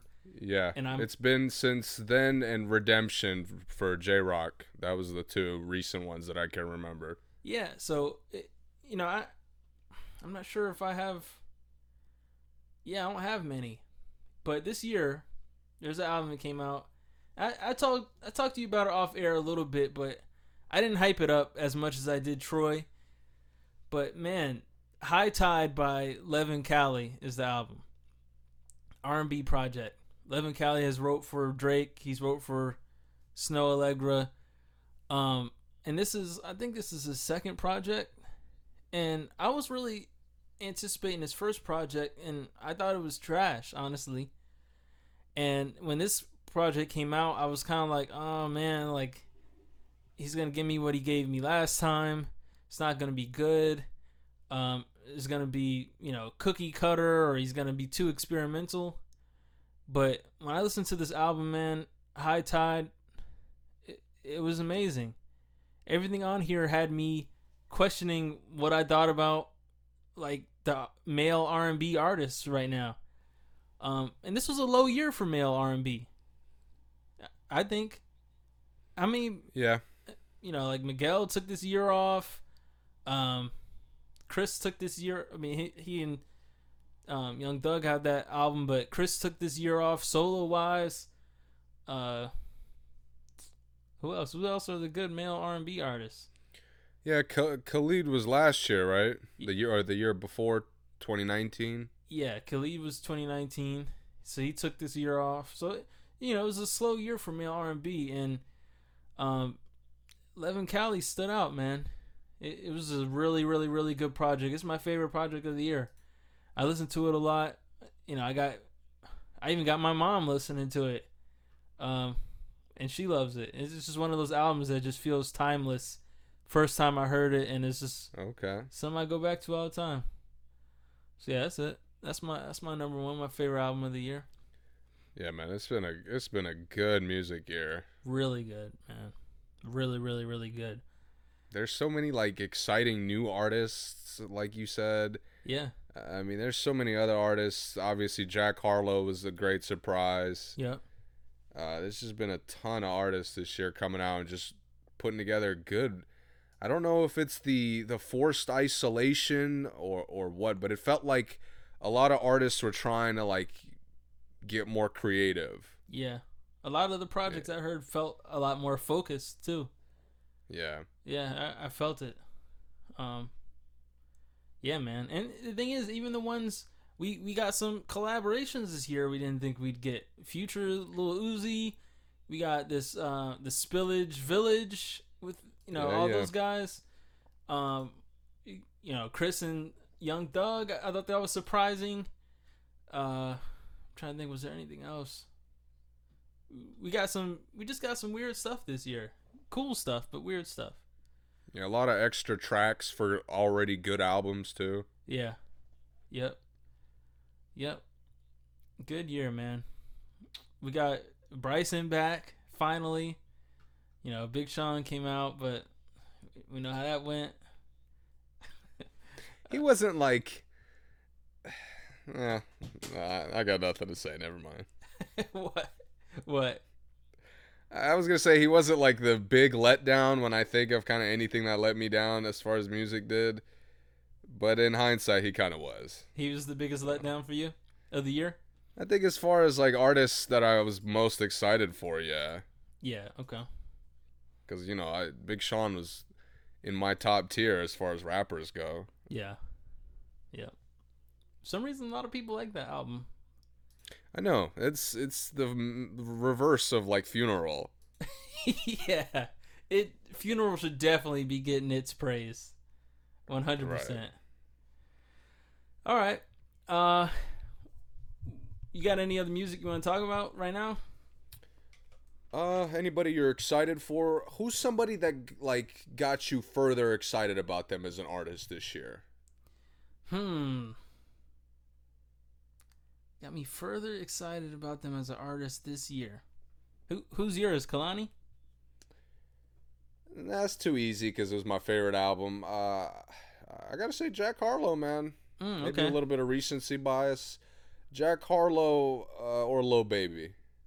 Okay. I might say Trippie Redd, honestly. The potential I saw in some of this, I heard in some of the songs, I could see what he could do. And when you asked me, I told you I don't think he will take it there, but I saw what he could do, and I'm excited to see him try. Because I think he could have an album of him just singing the hooks on and not doing any verses on the whole album, and I think it would be successful. I think he's just one of those guys. I think he has a nice... if he chose to be the seasoning artist, like we say Travis and we say Ty Dolla $ign is, I think he could really be successful as an artist. He's at a point for me where, like, similar to when Travis Scott is a feature, I expect the song to be good. Mm-hmm. And there's certain artists that when they're a feature, you expect a song. I expected that for a long time with Young Thug. Mm-hmm. There's other artists. I think Trippie Redd is in that category now. Okay, that's fair. And one of my honorable mentions was "Made in Lagos" by Wizkid, and he's another one. I was excited for this project, but he brought another element to his music than he did from the music I'd heard before his previous project. And it got me excited for him in the future, too, because he's someone, too. His other projects, he had Chris Brown, Drake, Ty Dolla $ign on it. And this one, he kind of went, a different route with Burna Boy, Skepta, Damian Marley, her, Ella May. His collaboration skills, I definitely am looking forward to in the future. I could see him working with, a bigger artist or on a bigger record.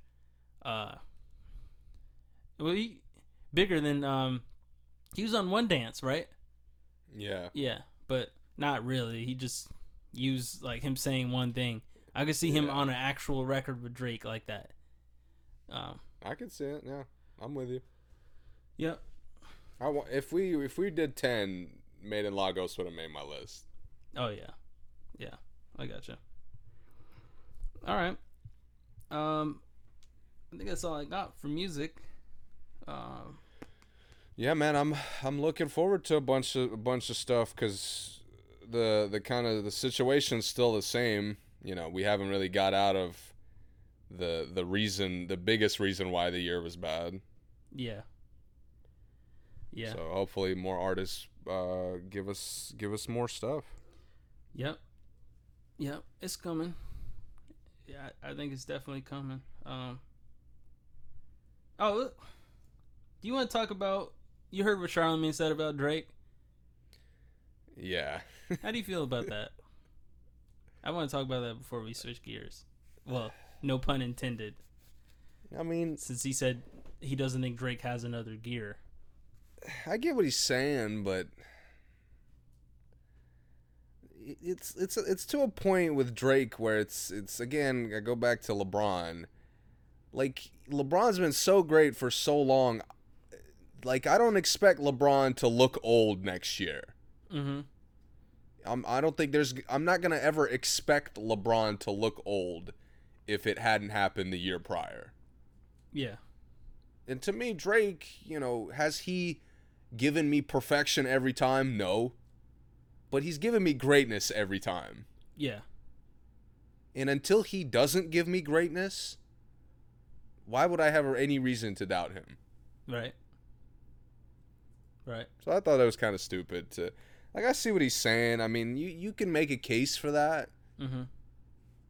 But just how Drake has been in the industry, you really can't.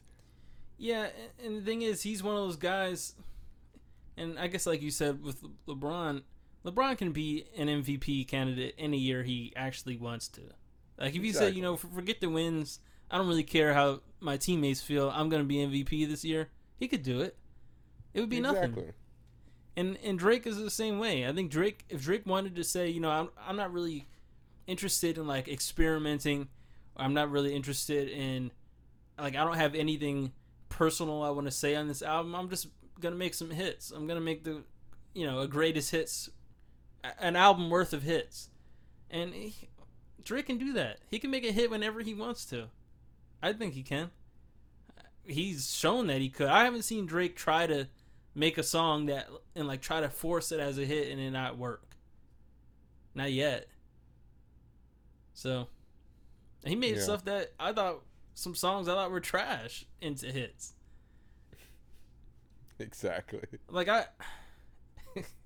the one what was that one? Child's Play. I thought Child's Play was gonna get killed, and it did for like a week, and then everyone started quoting it for like the rest of the ever since. That's what everybody was trolling him for trying to steal like somebody's culture or whatever. Yeah. And then a week later, every song was being played everywhere. Yeah. Practically. Yeah. Yeah. So once you think Drake can't do it, once you think Drake is canceled because of the music, someone's gonna pick it up and it's gonna be fire. Yeah, Drake sets the standard like every time he wants to, practically. Yeah. I have a wild prediction, and it's probably far-sighted, and I have no like information or no like indication that this is gonna happen, but I think Drake and Doja Cat are gonna make one of the best songs, like charting wise, of the year, this year. It's a wild take, but I think it's gonna be Drake and Doja Cat. I mean, I could see it, but it's blurry. I'll say that. Okay, that's fair. I think they're gonna come up with something big. I'll say that. Doja Cat is like somebody, I'm not really excited for her to see what she does, but I am curious. Man, that last album she had was really, really good. And people only talk about the what's the Say So, the TikTok song. Yeah. And I mean, that song was good, but that was a really good album. I encourage anyone who hasn't heard it to definitely go check that out, because it's a lot more than Say So on there. I think I played one song on there as a gem when it came out, but it's a good project. And she can do a lot. She can rap and she can sing, well, she can make R&B songs. I don't know if she can sing, but she can make R&B songs. So, she's versatile. I'm excited for her future, because with more popularity comes more backing, comes more collaboration opportunities, like Drake, like the other rappers and stuff. All right, I'm gonna play a gem off of They's album. This is the intro, The Moment.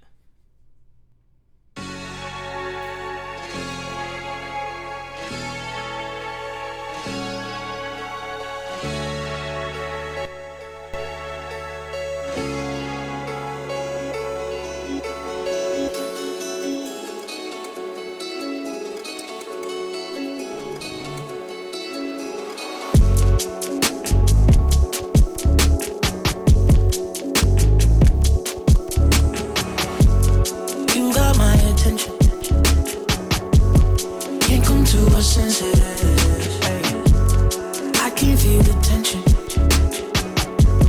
It's 3 in the AM, so we might as well give it with no conversation. Don't tease me, you know I'm impatient. We got demons, we both tryna shake them. This moment is all for the taking.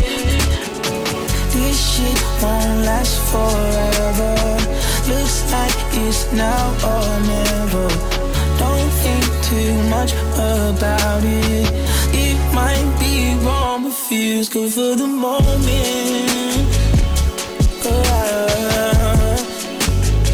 Feels good for the moment.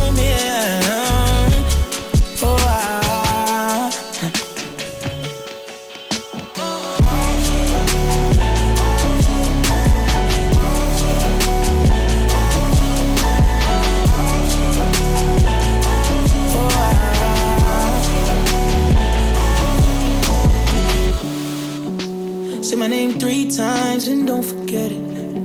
Hit it from the back 6'9", switching positions. You already know my type. We don't like to waste no time. We ain't gotta finish up. Giving with no conversation. Don't tease me, you know I'm impatient. We got demons, we both tryna shake them. This moment is all for the taking. This shit won't last forever. Looks like it's now or never. Don't think too much about it. It might be wrong, but feels good for the moment. Feels good for the moment.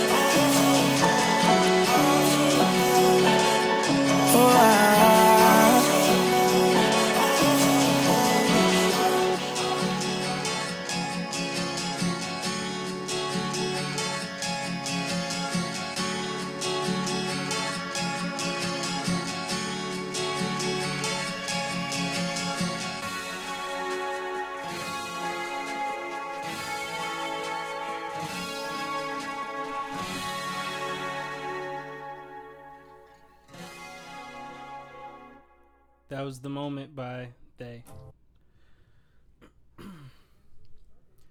All right.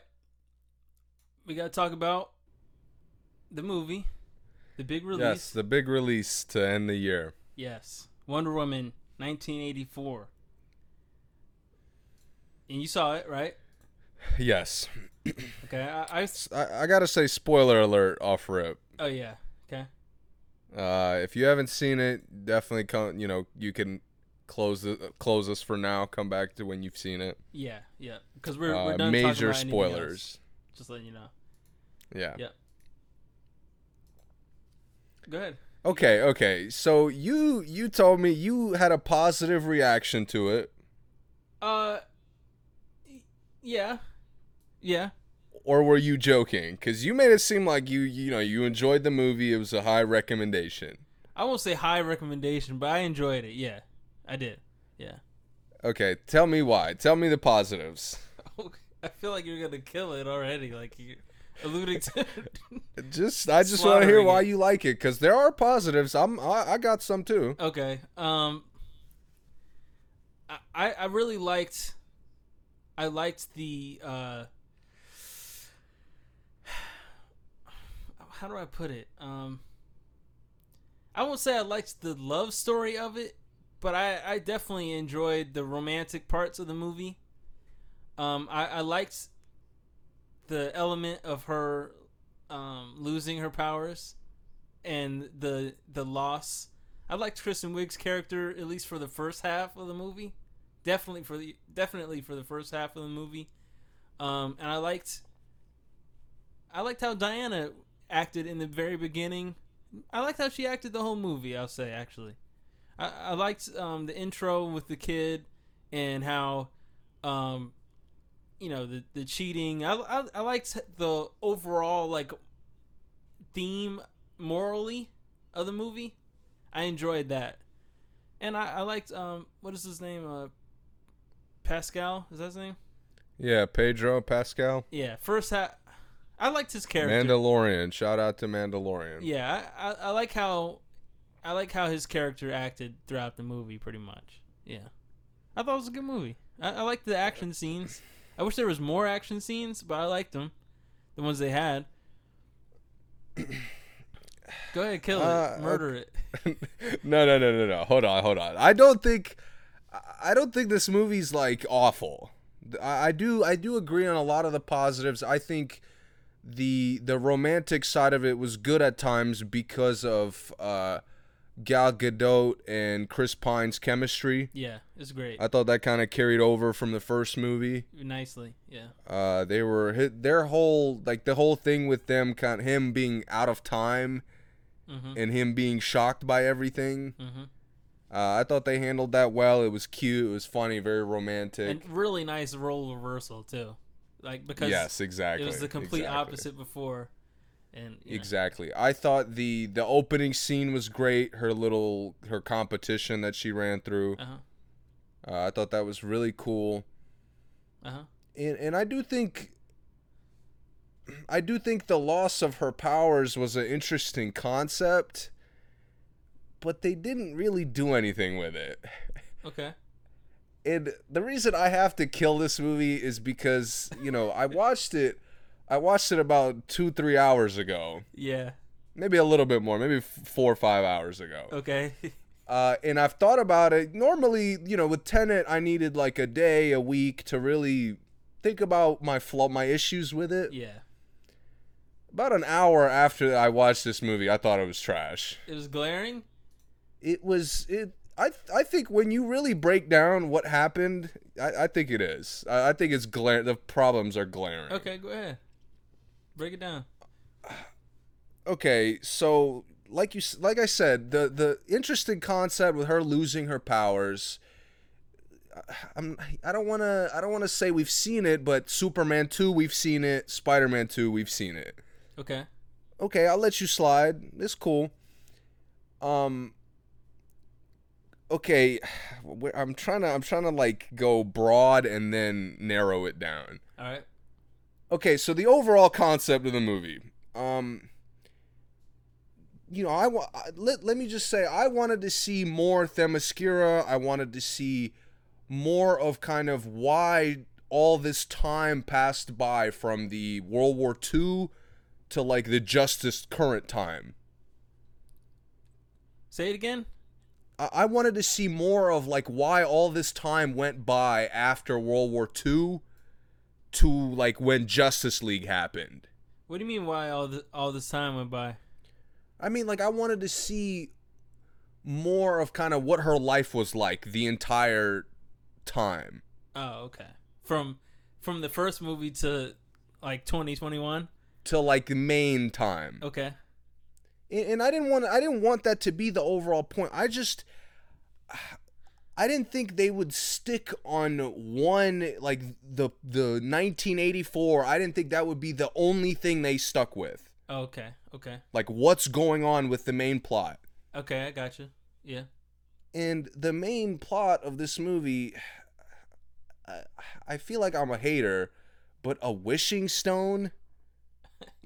A stone that grants wishes. That's not a wide open shot to you. She's a lasso that makes you tell the truth. That's different though. That's like from her world. it's not that it's like fake or anything. It's that everything could just happen now. And I thought get what you're the saying. whole, Yeah, I got you. It was just, I thought my real problem with this movie is the first 30 minutes is awful. It took a really big step into magic. You're saying, right? Yeah, and it was just kind of random, unexplained magic. Okay. Yeah. Which, because you made it a wishing stone, you really didn't have to like deep dive it in any way. Yeah, but you don't think she explained that by saying the god of mischief made it to whatever? No, yeah. Again, it's not that like you couldn't do it like this. I just thought they didn't really expand on anything that they tried to like go into, really. Okay.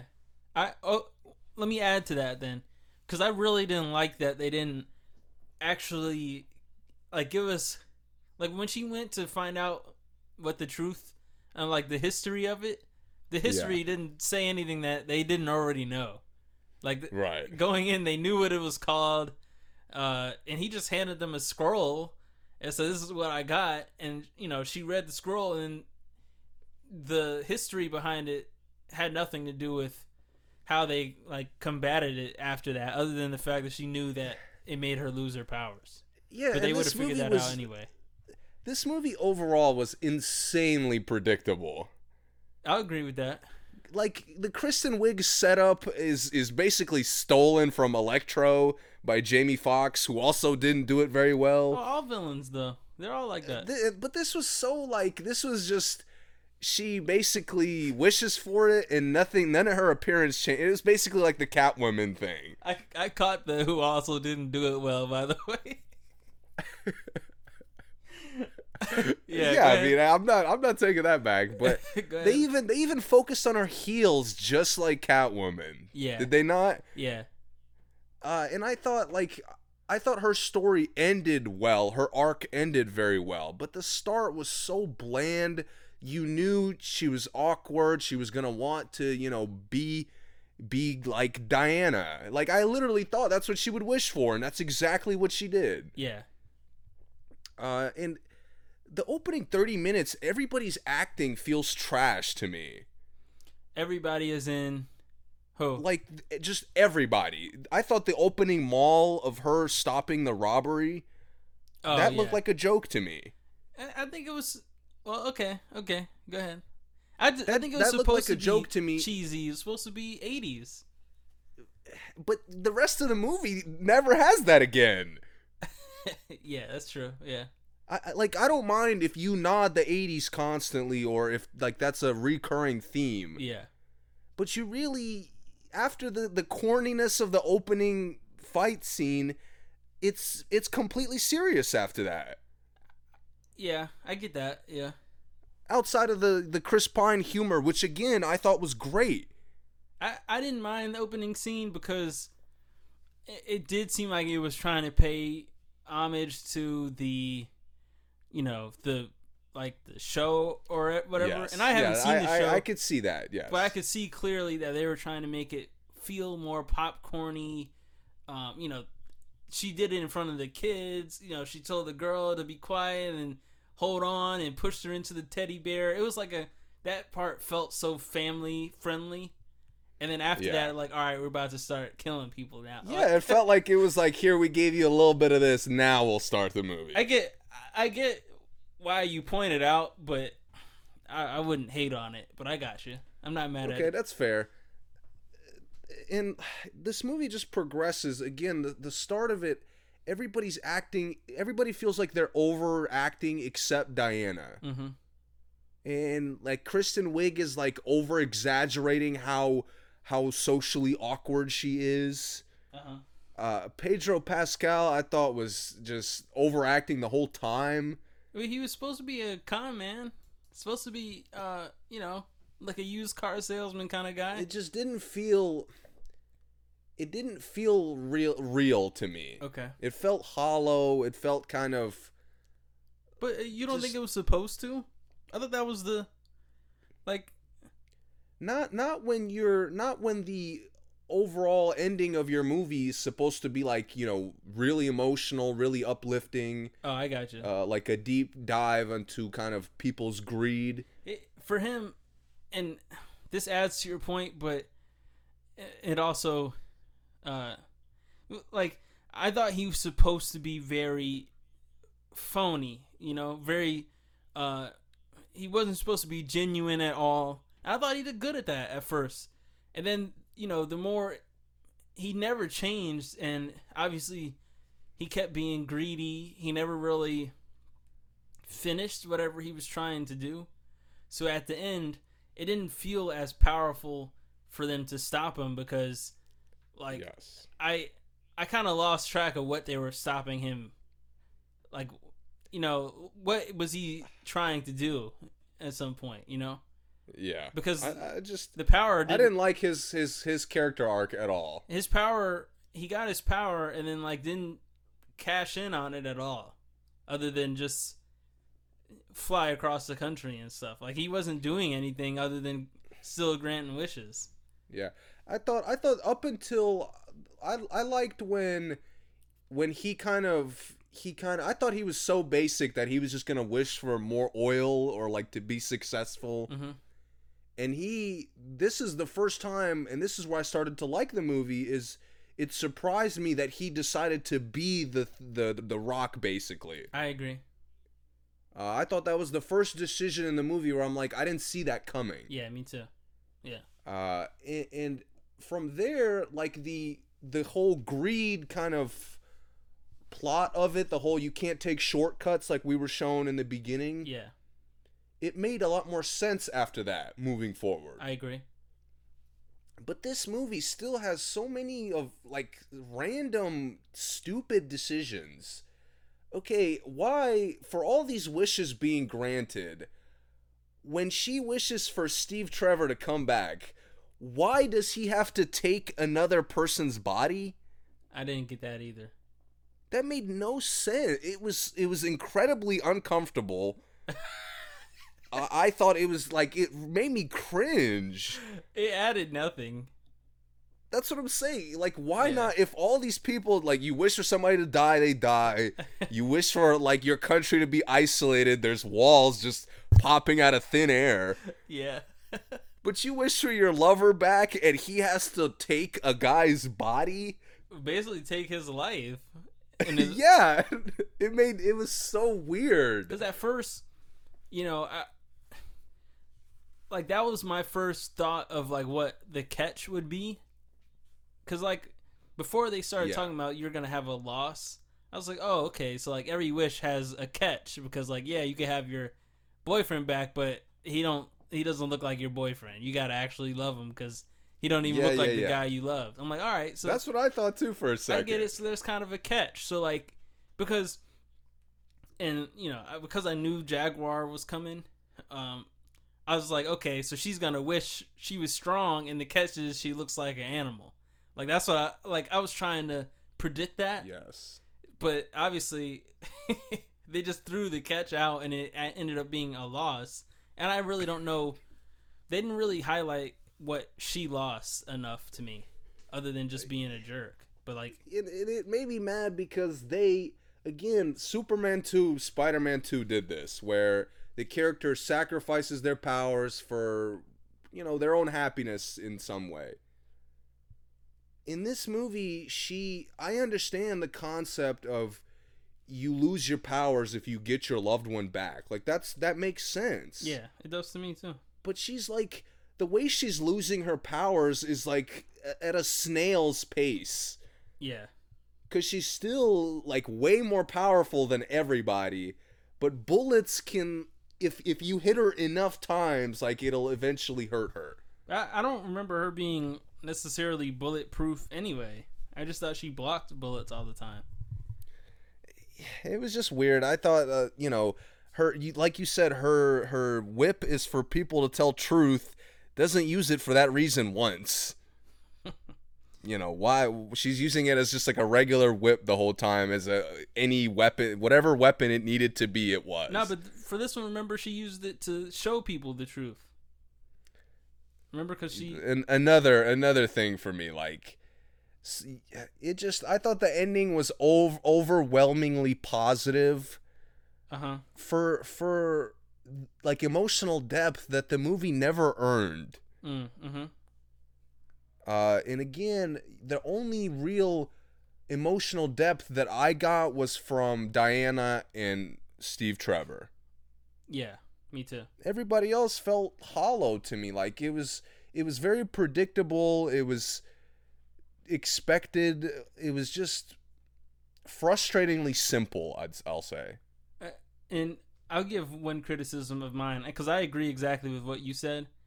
One criticism I had was when she got upset, she was crying.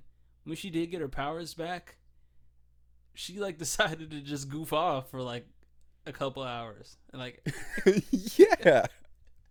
Like I thought once she got her powers back, she was going straight to defeat the guy. It took her a minute to get there. It was like 25 minutes in the movie. Like, all right. Yeah, he gives like the whole speech of like, "Yo, I'll grant you whatever, just wish whatever you want." Yeah. And the world completely collapses by the time she's gotten there. Yeah, and like something had to. I forgot what triggered her to come out of the sky, but like she was just hanging out up there. Oh, she started hearing it. That's right. Yeah, she was just, and then also the suit, she really didn't use it. Like, I thought using the suit to fly was going to be, like, the point of Steve Trevor's soliloquy telling her about flying. Yeah. So I thought, like, she would look at the suit like, yo, Steve might be right. I'm about to fly with this. And she didn't really use it to fly at all. Like, just for half a scene, and then she just broke it, basically. Let it break. Yeah. So, I thought the suit was definitely a missed opportunity for them to do something with it, especially since they hyped it up and, made it look all fire, only for her to, like, really not... She really didn't need it.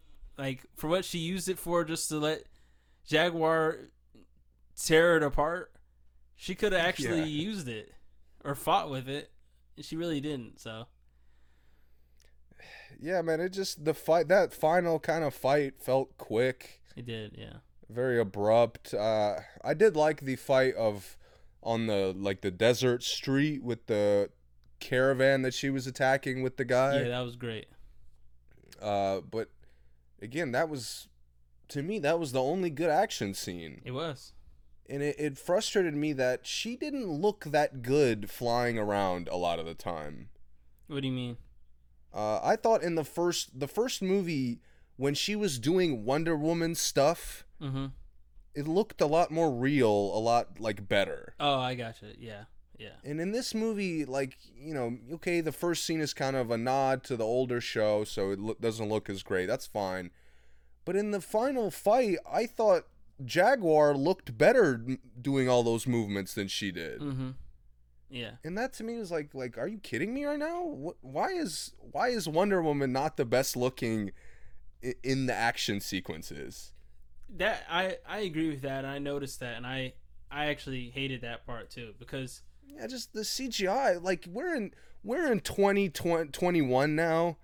There's so much great CGI out there with Planet of the Apes. I just watched Mandalorian. That looked flawless. But I was gonna give them a pass because when she lost her powers, and she was still beating guys up and stuff nicely, I was like, yeah, well, she also had training, so like it's not like she lost her powers and she just can't fight anymore. Like can actually fight and defend herself with or without the powers. The powers just made her like a beast. So even when she got to Jaguar and her powers are seemingly back, I kind of was like, maybe she doesn't have her powers all the way, so she really has to like beat her with skill because she's not as strong as her, and she just really didn't engage her at all because she didn't want to hurt fight her. in the museum or wherever they were in the White House part. Wasn't the museum? Yeah, the White House. Yeah. That part was nice. I like that. Yeah. I mean, I like their fight, and I like that the only reason that Kristen Wiig outed her was because she was stronger. I liked that part of it. But at the end, the fact that she just decided not to engage her at all, like, I thought that was kind of weak. I mean, she didn't have to kill her, but just letting her, like, tie her out or whatever she was doing, it was just whack. I saw Lomachenko try that earlier this year. It was whack. It didn't work. The ending was just so positive, and I thought it was weird. He comes out, okay, he basically just tried to annihilate the planet with his wishing nonsense. Yeah. He finally rescinds it for his son. Okay, you didn't really sell that at all in the movie, but let's fall back on that. It's fine. Mm-hmm. He just leaves. He walks out, and his son is like behind the bushes, basically. I'm like, yo, his son was just in the middle of the freeway or whatever. Yeah. Like, this is it ended in it tried to wrap up so perfectly, but it's like, okay, you rescind all these wishes, but from how you did it, people clearly didn't forget them. Right. Because they're saying at the end, like, oh, okay, the nukes are disappearing, like, everybody's stuff was not happening, but the people were still freaked out by the situation. Well, yeah. Well, the thing is, I was hoping they did something with that by, like, him, like, if he rescinded his wish, that everybody else would, like, forget that they even made their wish, because, like, it would really take it back. I thought that's what would happen, but obviously she didn't forget, Steve, so that kind of threw it away. But I don't know. I guess she could have. They didn't really say, because she just started dating she started hitting on the guy that he was. Yeah, that reminded me, because I had forgot, because, Steve Trevor for half the movie, I'm like, I got used to it. It being Chris Pine. And then they have, like, their little Christmas cute scene at the end. I'm like, wait a minute, that guy was, like, possessed the whole movie. Yeah. Like, does he not have a life of his own? What is that? What do you mean? He was living his life. They just took him. He came back. It was him now. Yeah, but okay, whatever. I'm not going that deep. Oh, you mean, like, where was he this time? Like, his soul? Yeah, like, does he not have a family or anybody that notices that he just went off to do God knows what? I guess not. It was just weird. I still, that was by far the weirdest thing to me. Like, why not just bring him back if the stone grants the wish? Yeah. When I told you that what people are saying about it is legit, I meant that, like, it definitely felt like more than just a superhero movie, as far as, like, it wasn't just action and fighting. Because I think the story, the romance, and, like, the actual lessons in there were probably much better than the fact that it was a superhero movie. But I agree, man. I thought the overall arc of the greed and kind of how you can't have everything was wrapped up really well. Yeah. That was my biggest takeaway positively. But, it fell short with the action for sure. The action and the actual plot, superhero plot of it. It was a better regular movie than it was a superhero movie to me. Yeah, it didn't feel like a good superhero movie. That's probably what my biggest thing with it was. Yeah, that's fair. Yeah, I don't know, man. I just had different expectations for it. I didn't think she would just, like, your villain is a rock that her coworker stumbles on. Yeah. Like, she gets it from the FBI, and she just, because she's getting felt up by a guy, and she hasn't felt that in a while, she just gives it to him. Yeah. Like, what do you mean? Like, they really, that's so weird. That's realistic, though. Okay. A little bit. What about their little dinner? Was that not cringy, awkward to you? The dinner. The opening, like, when she meets Diana. Oh yeah. and they decide to have, and it's like setting up their friendship. Yeah. And there was none of that, because at the end, like, Diana's not using the armor because it's her friend, but that emotional attachment is not there. Yeah, like, they're not that close. That's what I'm saying. They did not make you buy this, like, cooperation that was going on between them the whole movie. Yeah, because they also just met in the beginning, right? Like, you would... Yes. I think it would have been better if she had been working there for years or something.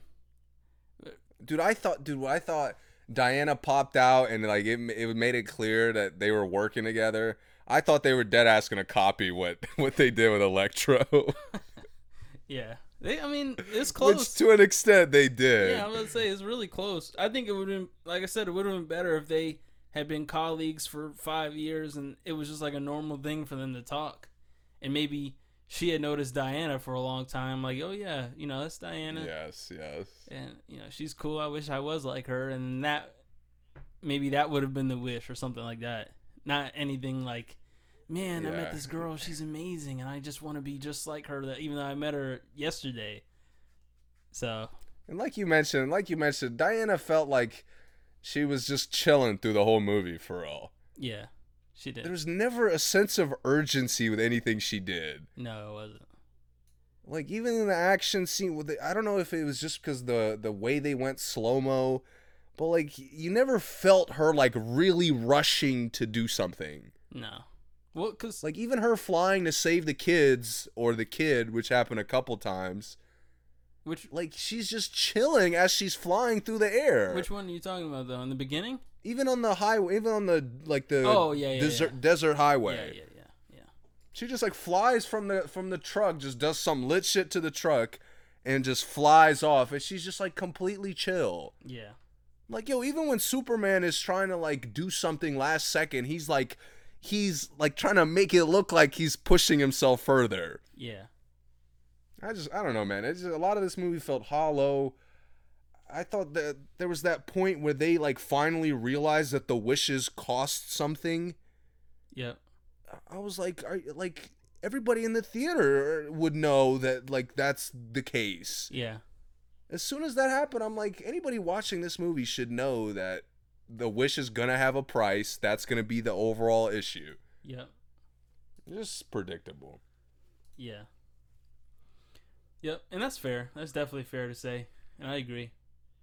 But, I enjoyed it. I really like her as a character. I wish that...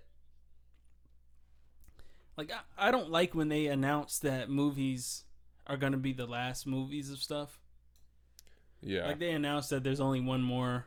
Like, there's just going to be a trilogy of Wonder Woman movies. Like, I hate that. Because it almost makes me not want to watch it. Because I know it's going to be a lot of, like, wrapping up. It's going to be a lot of... It's just going to be a really hard ending. They're going to stress the ending of an era.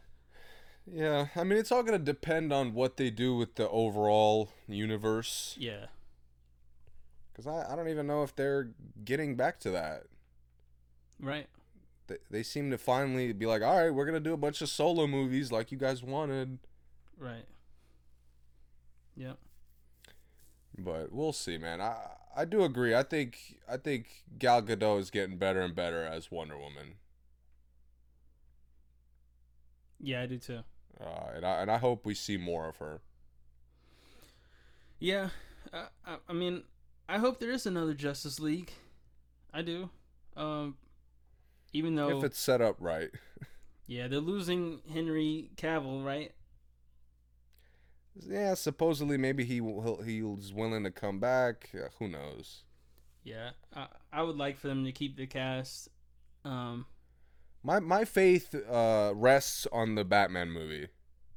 Okay, but did you hear the new news? That they're gonna have 2 different Batman series going at the same time. This content stuff is getting out of hand. You didn't hear that? I didn't. No. Yeah. So apparently, Pattinson's Batman, as well as, I I guess they haven't said who the other Batman is going to be, but there's going to be 2 different franchises of Batman carrying on simultaneously, but it's not going to be the same Batman. So maybe they should focus on getting one right before jumping to a second one. Right. So I don't know. Maybe it's Ben Affleck. Maybe he's still gonna be it. I don't know. I mean, it's funny. I'm not surprised at this because I learned after watching season 2 of Mandalorian, which was just perfect in every way. Mm-hmm. I learned that there's they got 10 different Star Wars shows planned out. Yeah. And I was like, Jesus Christ, they put out one good show and now they're stuffing our face with Star Wars content. Star Wars is easy to do that, though, because, they could be on different planets and different time periods, and they never have to actually It is, but that's what DC is starting to realize, that our individual characters are interesting enough to make good movies with. Oh, yeah. Yeah. So they're getting away from the we're going to build up to one incredible thing, because they clearly don't have that Marvel structure or long timeline. Yeah. So, they've let down the fans so many times, they can't even afford to take the risk anymore. Right. And the thing is, they could be saying, okay, keep Ben Affleck. He's the older Batman. He's in his late 40s, and they're in the Justice League now, and he's kind of this big brother to everybody, or more like stepdad to everybody, because they don't like him or anything, but he's the leader. And then the other one is Pattinson. He's kind of the young, late 20s. He just became Batman. It's just, there's so much they could do with Batman and Wonder Woman. It doesn't have to be all of them. Yeah, I agree. I mean, just look at what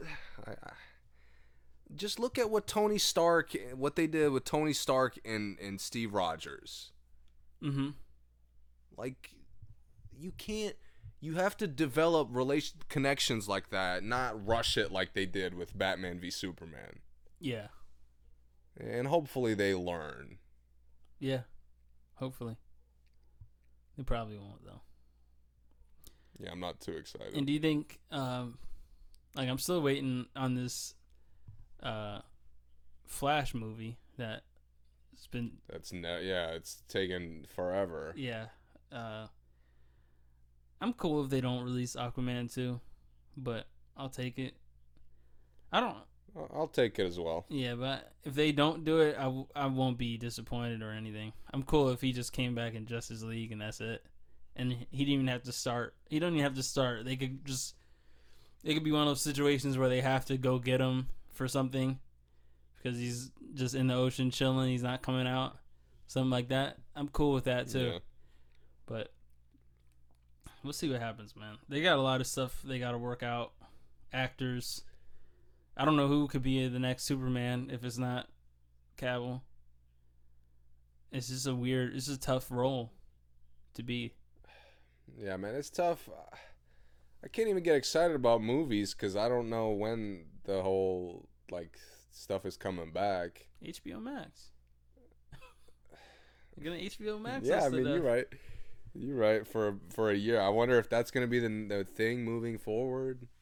I hope not. I'm hoping if in the spring we're not back to normal, they just start dumping all the movies that have been sitting. Yeah. I mean, you got Quiet Place 2, James Bond. You got all this stuff that people want to see. I feel I forgot about James Bond. Kingsman, the prequel or whatever. That's coming out too. Yeah. Wow.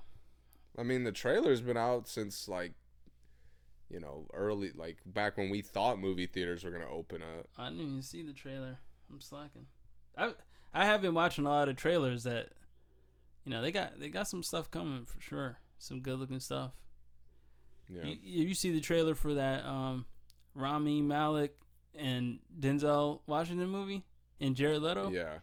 That looks fire. Yeah. Where's that Jared Leto superhero movie? Oh, yeah. What was that called? Oh.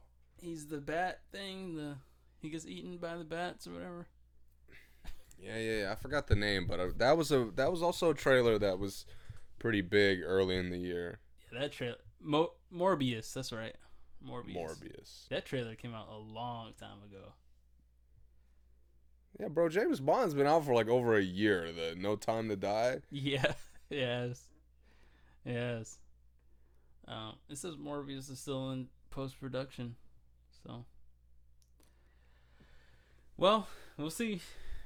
I'm excited. Hopefully, we get another really good movie soon. Hopefully, we get enough movies to put a list together next year. Yeah, for sure. I didn't like. There's a lot of gems from like Netflix.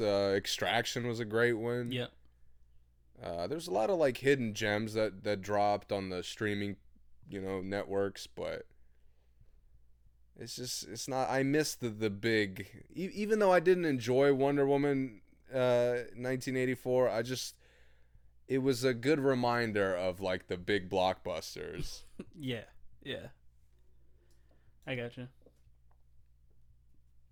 Well, that's all I got. You got anything else?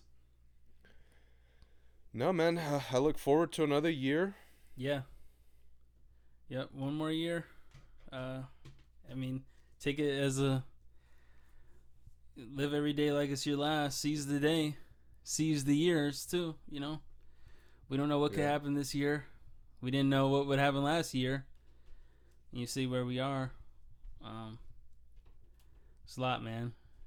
Rest in peace to everyone we lost this year, to people who lost family members, celebrities we talked about on here. I'm not going to mention all of them because I won't remember all of them, but, we lost a lot of celebrities that we loved. Celebrities lost families they loved. It's been a rough year, but, every year can be better, So, hope everyone has a good 2021. Thanks for joining us. Thanks for being with us through 2020. With everything else going on, you were listening to us sometimes. That's great. We're honored for that. You got anything else? No, hopefully we took your mind off of some of the rougher parts of the year. Yeah. And we'll be back. Yep. I got some Dr. Dre and Eminem, and we'll see you guys next time.